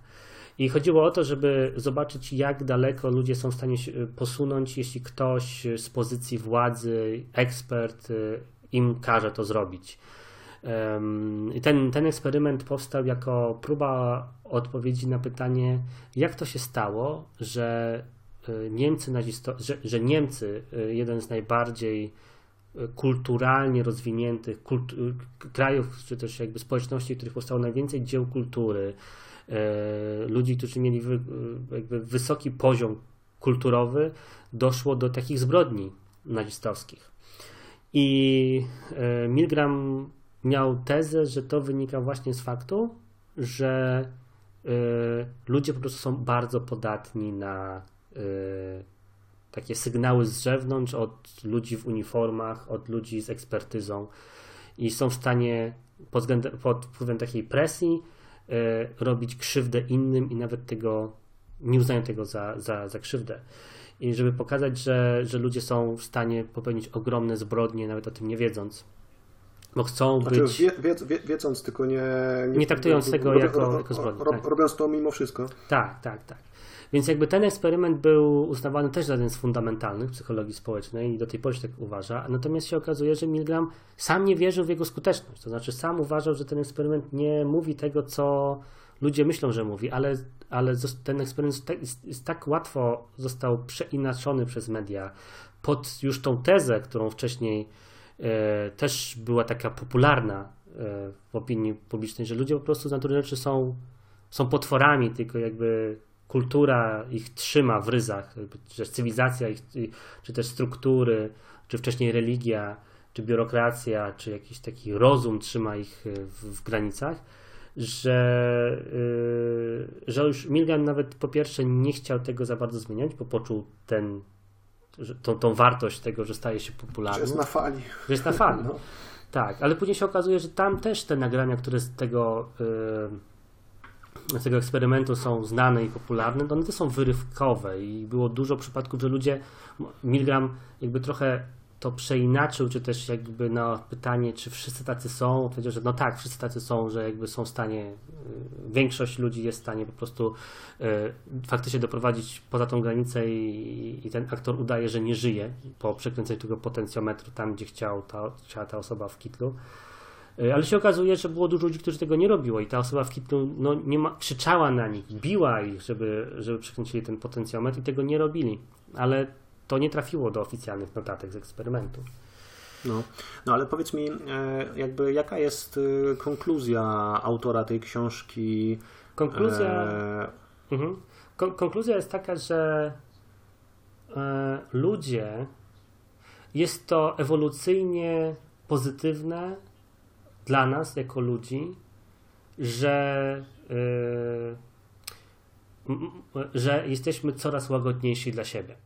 To znaczy widać, że z czasem, jakby to jest nawiązanie do tego wcześniejszego tematu, gdzie jest to łączenie między tym, o czym mówiłeś, o tej indywidualności, że jedną z teorii, dlaczego Homo sapiens wygrało z innymi Homo, Neandertalczykami między innymi, jest to, że nie jesteśmy indywidualistami. Jesteśmy zwierzętami grupowymi i nasza siła polega na tym, że my jesteśmy małpami, które siebie mimikują, które wykorzystują to, czego się nauczyliśmy bardzo szybko. Jesteśmy świetni w kopiowaniu umiejętności i w kopiowaniu zachowań innych jednostek dookoła nas. Wszystko wskazuje na to, że Neandertalczycy byli od nas o wiele bardziej, po pierwsze, silniejsi i inteligentniejsi, natomiast nie współpracowali. Prawdziwa przewaga ewolucyjna jakby polega na współpracy, tym, że jesteśmy w stanie ze sobą kooperować. Co oznacza naturalnie, że jednostki, które kooperują, mają więcej zasobów i jak mają więcej zasobów, to się też ich te geny się jakby szybciej propagują. A żeby ze sobą kooperować, trzeba być dla siebie po prostu miłym, bo nikt nie chce kooperować z kimś, kto jakby nie odwzajemnia tej kooperacji. Więc teoria jest taka, że my sami siebie udomowiliśmy. Doprowadziliśmy do tego, że jesteśmy dla siebie łagodniejsi, przyjaźniejsi, milsi, ponieważ w dłuższej perspektywie to jest to związane z tym, że nasi poprzednicy, ci, którzy doprowadzili do tego, że jesteśmy na świecie przez te wszystkie kilkadziesiąt czy kilkaset pokoleń, byli po prostu łagodniejsi i milsi dla siebie. I oni mieli przewagę ewolucyjną nad tymi, którzy byli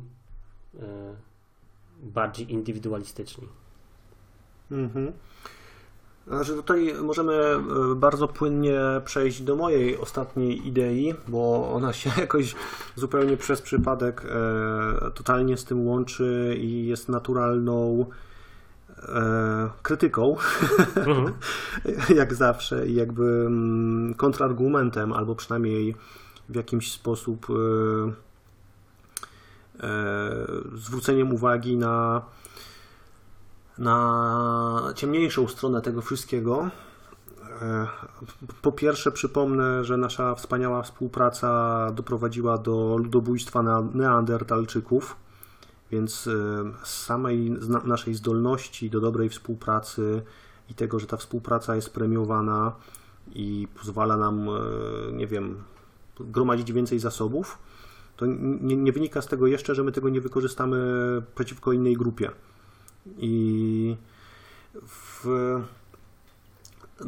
Bo my też gdzieś mieliśmy okazję w międzyczasie rozmawiać i ty mi trochę opowiedziałeś o tej książce, ja też tam dyskutowałem o tym temacie na święta zresztą. Może nie była to rozmowa przy stole wigilijnym, ale ewidentnie świąteczna. No i problem, który tam poruszyliśmy, to była kwestia tego, że no dobra, no może jest tak, że ludzie są w stanie zachowywać się w sposób szlachetny, altruistyczny i dobry dla siebie, jeśli kultura, normy społeczne i system, w którym żyją, nie zmuszają ich albo nie skłaniają ich, żeby zachowywać się inaczej, ale rzeczywistość jest taka, że my w tych systemach żyjemy.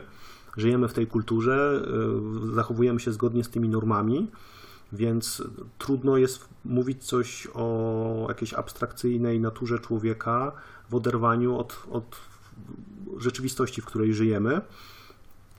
I taka moja smutna konstatacja z tego roku właśnie jest taka, że no ja generalnie strasznie sympatyzuję z tymi wnioskami z tej książki, o której ty mówiłeś i jakby podzielam, że w pewnych sytuacjach ludzie zachowują się fantastycznie, natomiast to, co do mnie dotarło właśnie niedawno, to jest coś, co ja nazwałem bezalternatywnością asymetrii władzy pomiędzy ludźmi. To znaczy są ludzie, i to wynika po prostu ze struktur, w których żyjemy, typu, nie wiem, forma organizacji państwa, to w jak ogromnych na przykład organizacjach żyjemy jako państwa właśnie, że nie wiem, żyjemy w 36-milionowej organizacji centralnie zarządzanej, to powoduje, że osoby na wysokich pozycjach w tej hierarchii mają strasznie dużą władzę. To jest, biorąc pod uwagę, że oni są taką samą jednostką ludzką jak ty i ja, nagle oni mają, znaczy może nie nagle, no jakby to wynika z systemu, ale mają ogromną władzę. I jeśli są tam ludzie, którzy są, nie wiem, bardzo egoistyczni, mają, nie wiem, nawet problemy z osobowością, to znaczy, nie wiem, są socjopatami, bo też badania pokazują, że statystycznie rzecz biorąc w zarządach i na wysokich pozycjach w hierarchii jest nadreprezentacja socjopatów, to wiesz, to powoduje, że tak naprawdę nieproporcjonalny wpływ na nasze życie, na decyzje, które są podejmowane, ma bardzo wąska grupa ludzi i być może gdyby ta struktura wyglądała inaczej, w sensie była bardziej kolektywna, decyzje były podejmowane przez większe grono ludzi, to nie podejmowano by takich decyzji. No nie wiem, spójrz na Trumpa na przykład, jako osobę, która miała tak ogromny wpływ na życie tylu ludzi, co wynikało po prostu z konstrukcji gdzieś tam systemu politycznego.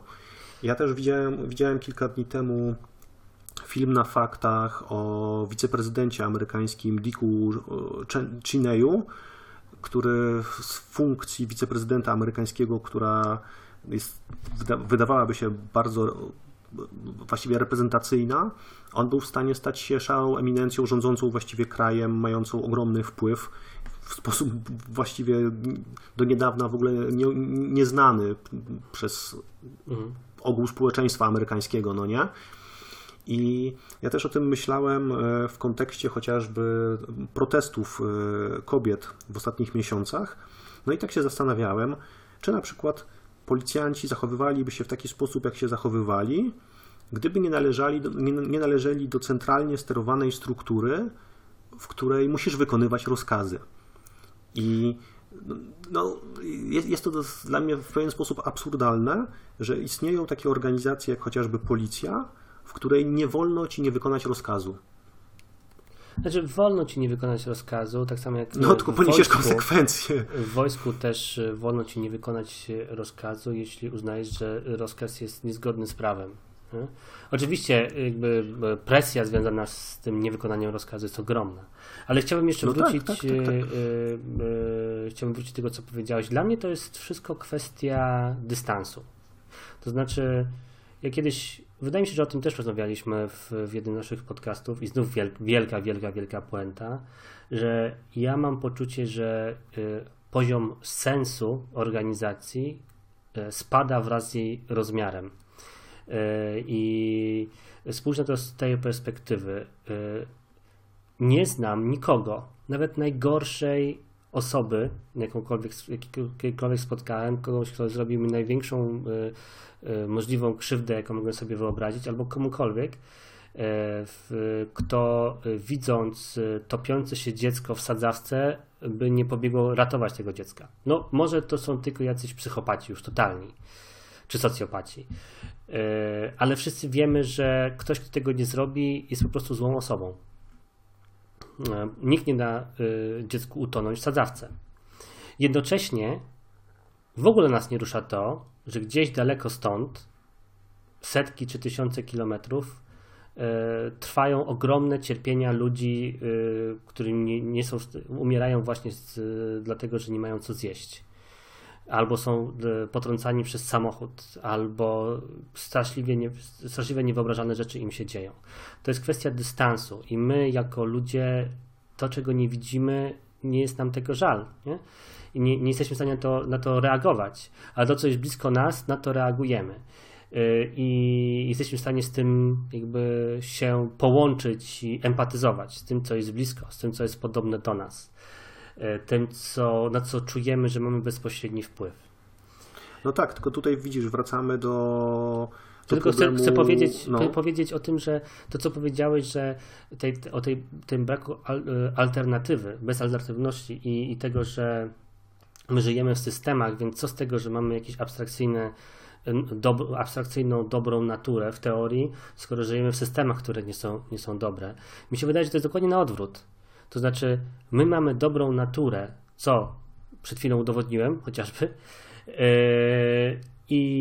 a to, co żyjemy, to są abstrakcyjne systemy. No tak, tylko że nie jesteśmy w stanie się z nich wyzwolić. I one, wiesz, zmieniają, wpływają na to, w jaki sposób nasza natura się ujawnia. I wcale się nie musisz ujawniać w ten taki, jeśli faktycznie jest tak, jak mówisz, że ta natura jest pierwotnie dobra, to wcale się to nie musi w ten sposób przejawiać. Właśnie między innymi z tego powodu, że te systemy budują dystans. Tylko pokazuje to, o czym teraz mówimy, bo jestem przekonany, że nawet ludzie, którzy tworzą najgorsze prawo i zamordystyczne prawo, którymi chcą na przykład trzymać jakby jakąś władzę nad kobietami, a propos tych protestów chociażby, nawet oni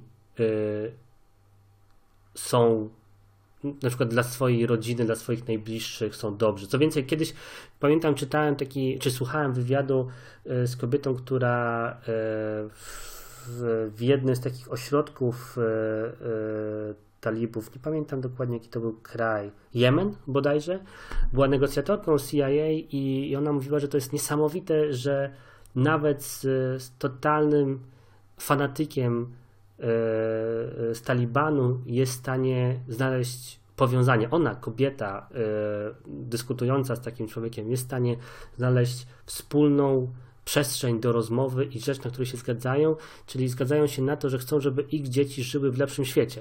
Oczywiście różnie definiują sobie to, co to znaczy lepszy świat, ale ta motywacja jest ta sama. Więc wydaje mi się, że my jako ludzie wszyscy mamy te same motywacje. Wszyscy jesteśmy dobrymi bohaterami swojej historii. Tylko to, co nas różni, to jest to, jak to definiujemy, co to znaczy, że jest dobre. Natomiast te motywacje na poziomie takim...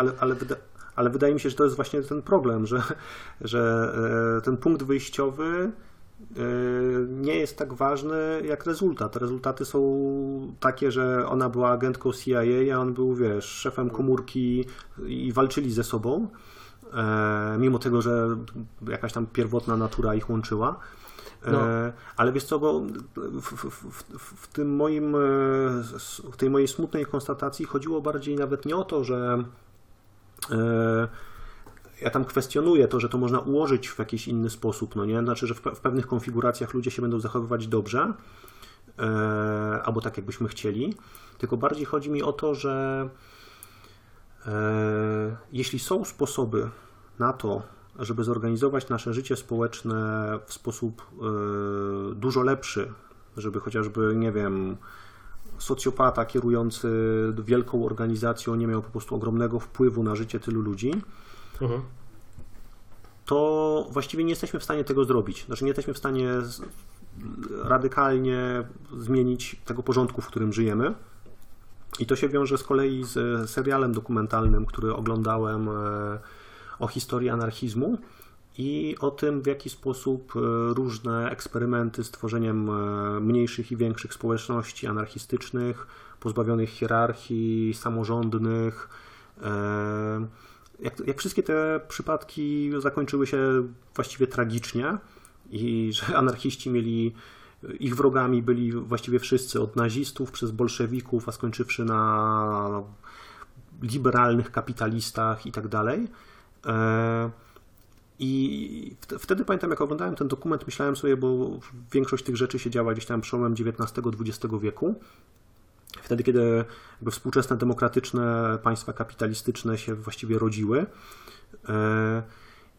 że w tamtym momencie tego przełomu ta wizja społeczeństwa w inny sposób zorganizowanego była taka bardzo realna, w takim sensie, że wiesz, społeczeństwa w pewien sposób decydowały, w jaki sposób chcą się zorganizować i brały dwie alternatywy pod uwagę. Znaczy, brały wiele alternatyw pod uwagę, ale jakby taka samorządna społeczność była jedną z tych alternatyw.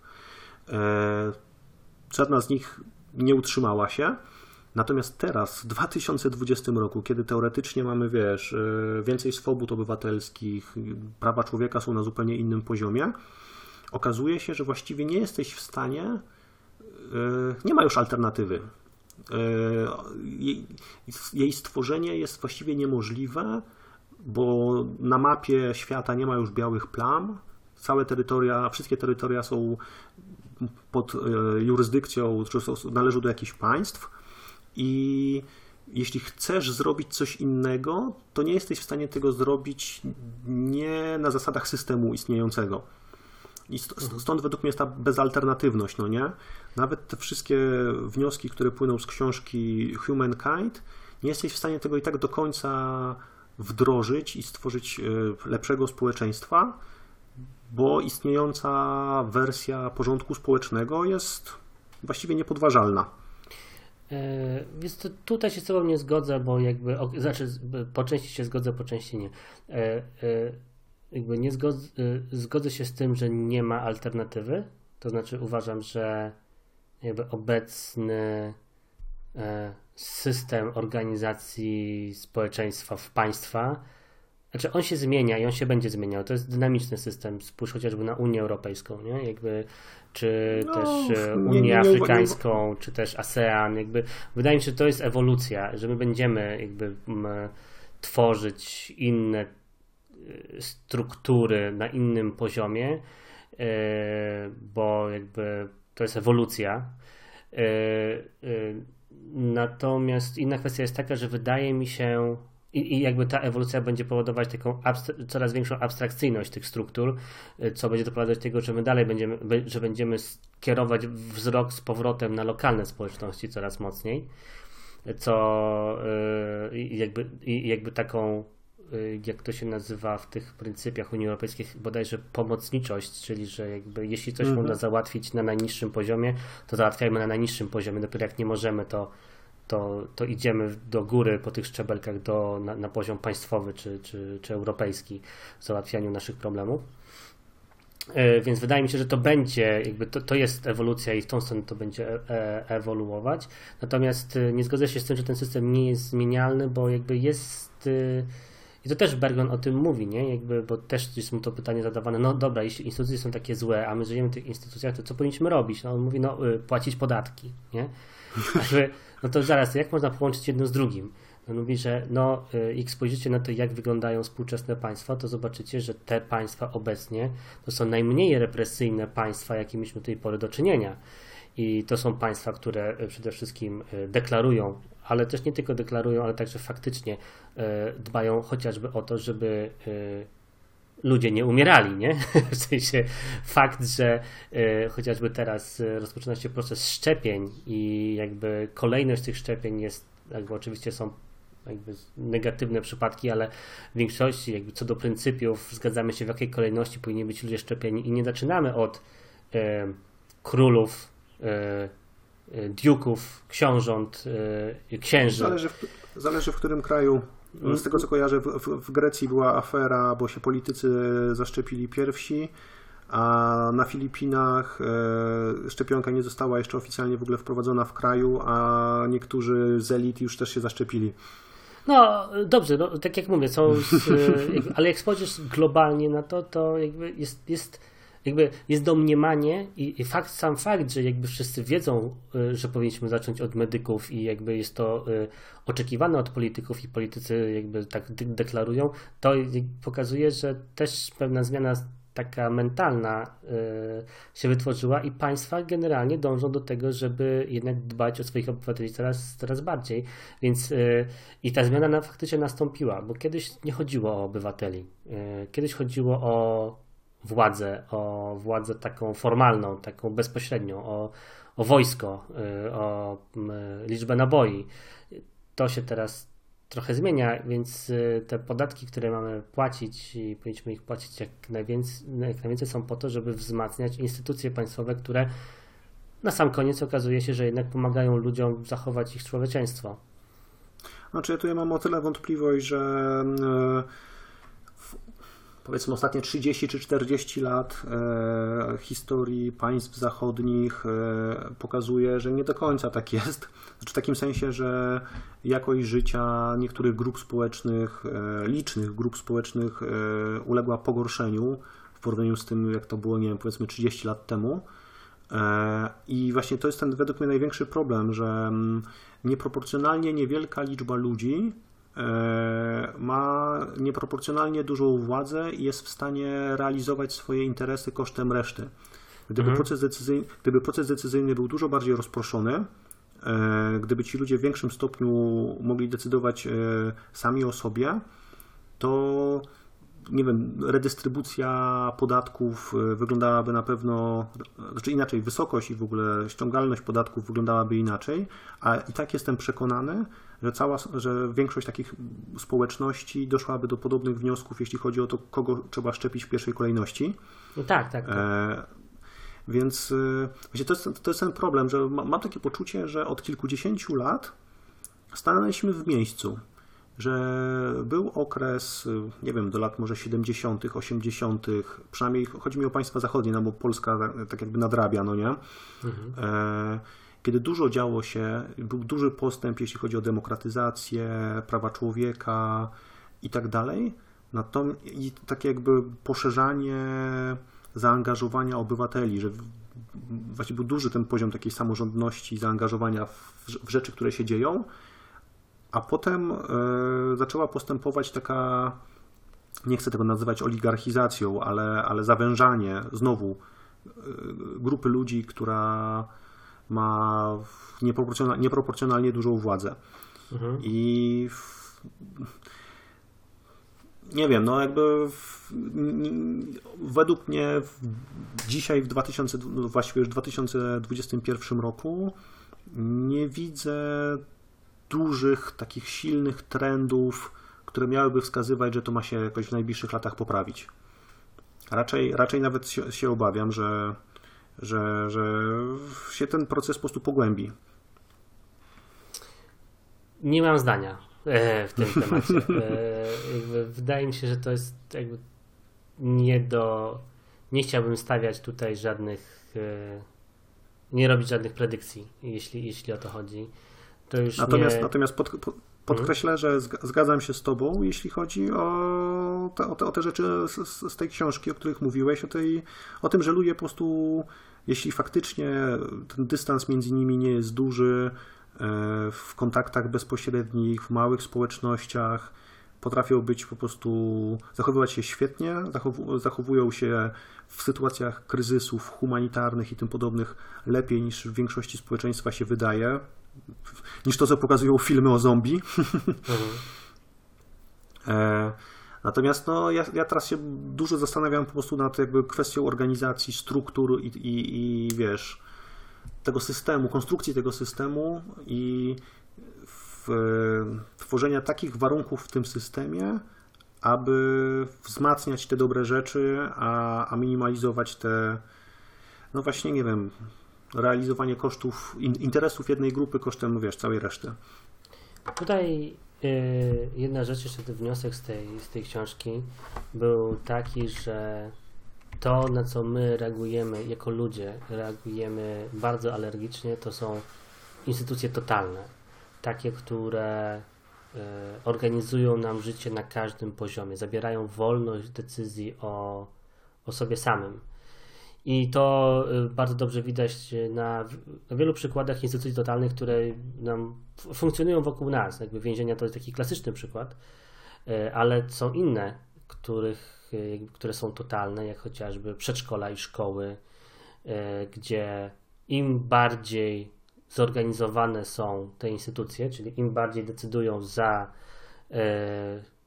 uczniów czy przedszkolaków, co mają robić, tym jest większa agresja między nimi, między tymi uczniami, przedszkolakami. Im więcej wolnego pola do samodzielnej realizacji swoich potrzeb mają dzieci, tym mniejsze są napięcia między nimi. Identycznie jest chociażby w domach spokojnej starości, które ponoć są instytucjami, które mają bardzo wysoki poziom z agresją wśród osób, które tam w środku są. Im bardziej są poukładane jeśli chodzi o terminarz i harmonogram, co kiedy ma się dziać. I mam wrażenie, że podobnie jest to na wyższym poziomie złożoności, czyli na poziomie państw. Im bardziej totalne jest państwo, im bardziej ingeruje w życie i w wybory moralne, etyczne, samodzielność obywateli, tym większa agresja jest między nimi. Znaczy, ja tutaj też zastanawiam się... dobra, bo to kolejny odcinek nam wychodzi. Myślę, że wrócimy do tego tematu jeszcze w 2021 roku. Możemy ten odcinek potraktować jako trochę spis treści na ten rok, który się zaczął. No powiem Ci, że bardzo chętnie do niektórych tematów powrócę, więc jak najbardziej. No dobrze, Szymon. Twoje 3, moje 3. Chyba czas kończyć, nie? Tym bardziej, że mamy bardzo długi odcinek. Obiecaliśmy sobie, że będziemy nagrywać krótsze odcinki i tu proszę prawie 2 godziny mamy. No, to tak jak z postanowieniami noworocznymi. Tak. Ale to akurat dobrze, ja lubię jak nagrywamy dłuższe odcinki. Potraktujcie to jako 6 odcinków. Tak, tym bardziej, że pewnie następny, który nagramy, to znów będzie za jakieś pół roku. Nie, żartuję. Mam nadzieję, że szybciej. Tak. Znowu mamy postanowienie noworoczne, żeby nagrywać częściej. Tak, znowu. No dobrze. Szymon, wszystkiego dobrego w sumie w nowym roku. Niech ten rok będzie mniej ciekawy i spokojniejszy niż poprzedni. I tego samego życzę naszym słuchaczom. Tak, ja z życzeń dołożę jeszcze, żebyśmy się wszyscy szybko zaszczepili. Im szybciej, tym lepiej, ale w kolejności od tych najważniejszych. Ale w kolejności, dokładnie. Wszystkiego dobrego, trzymajcie się. Trzymajcie się, do usłyszenia.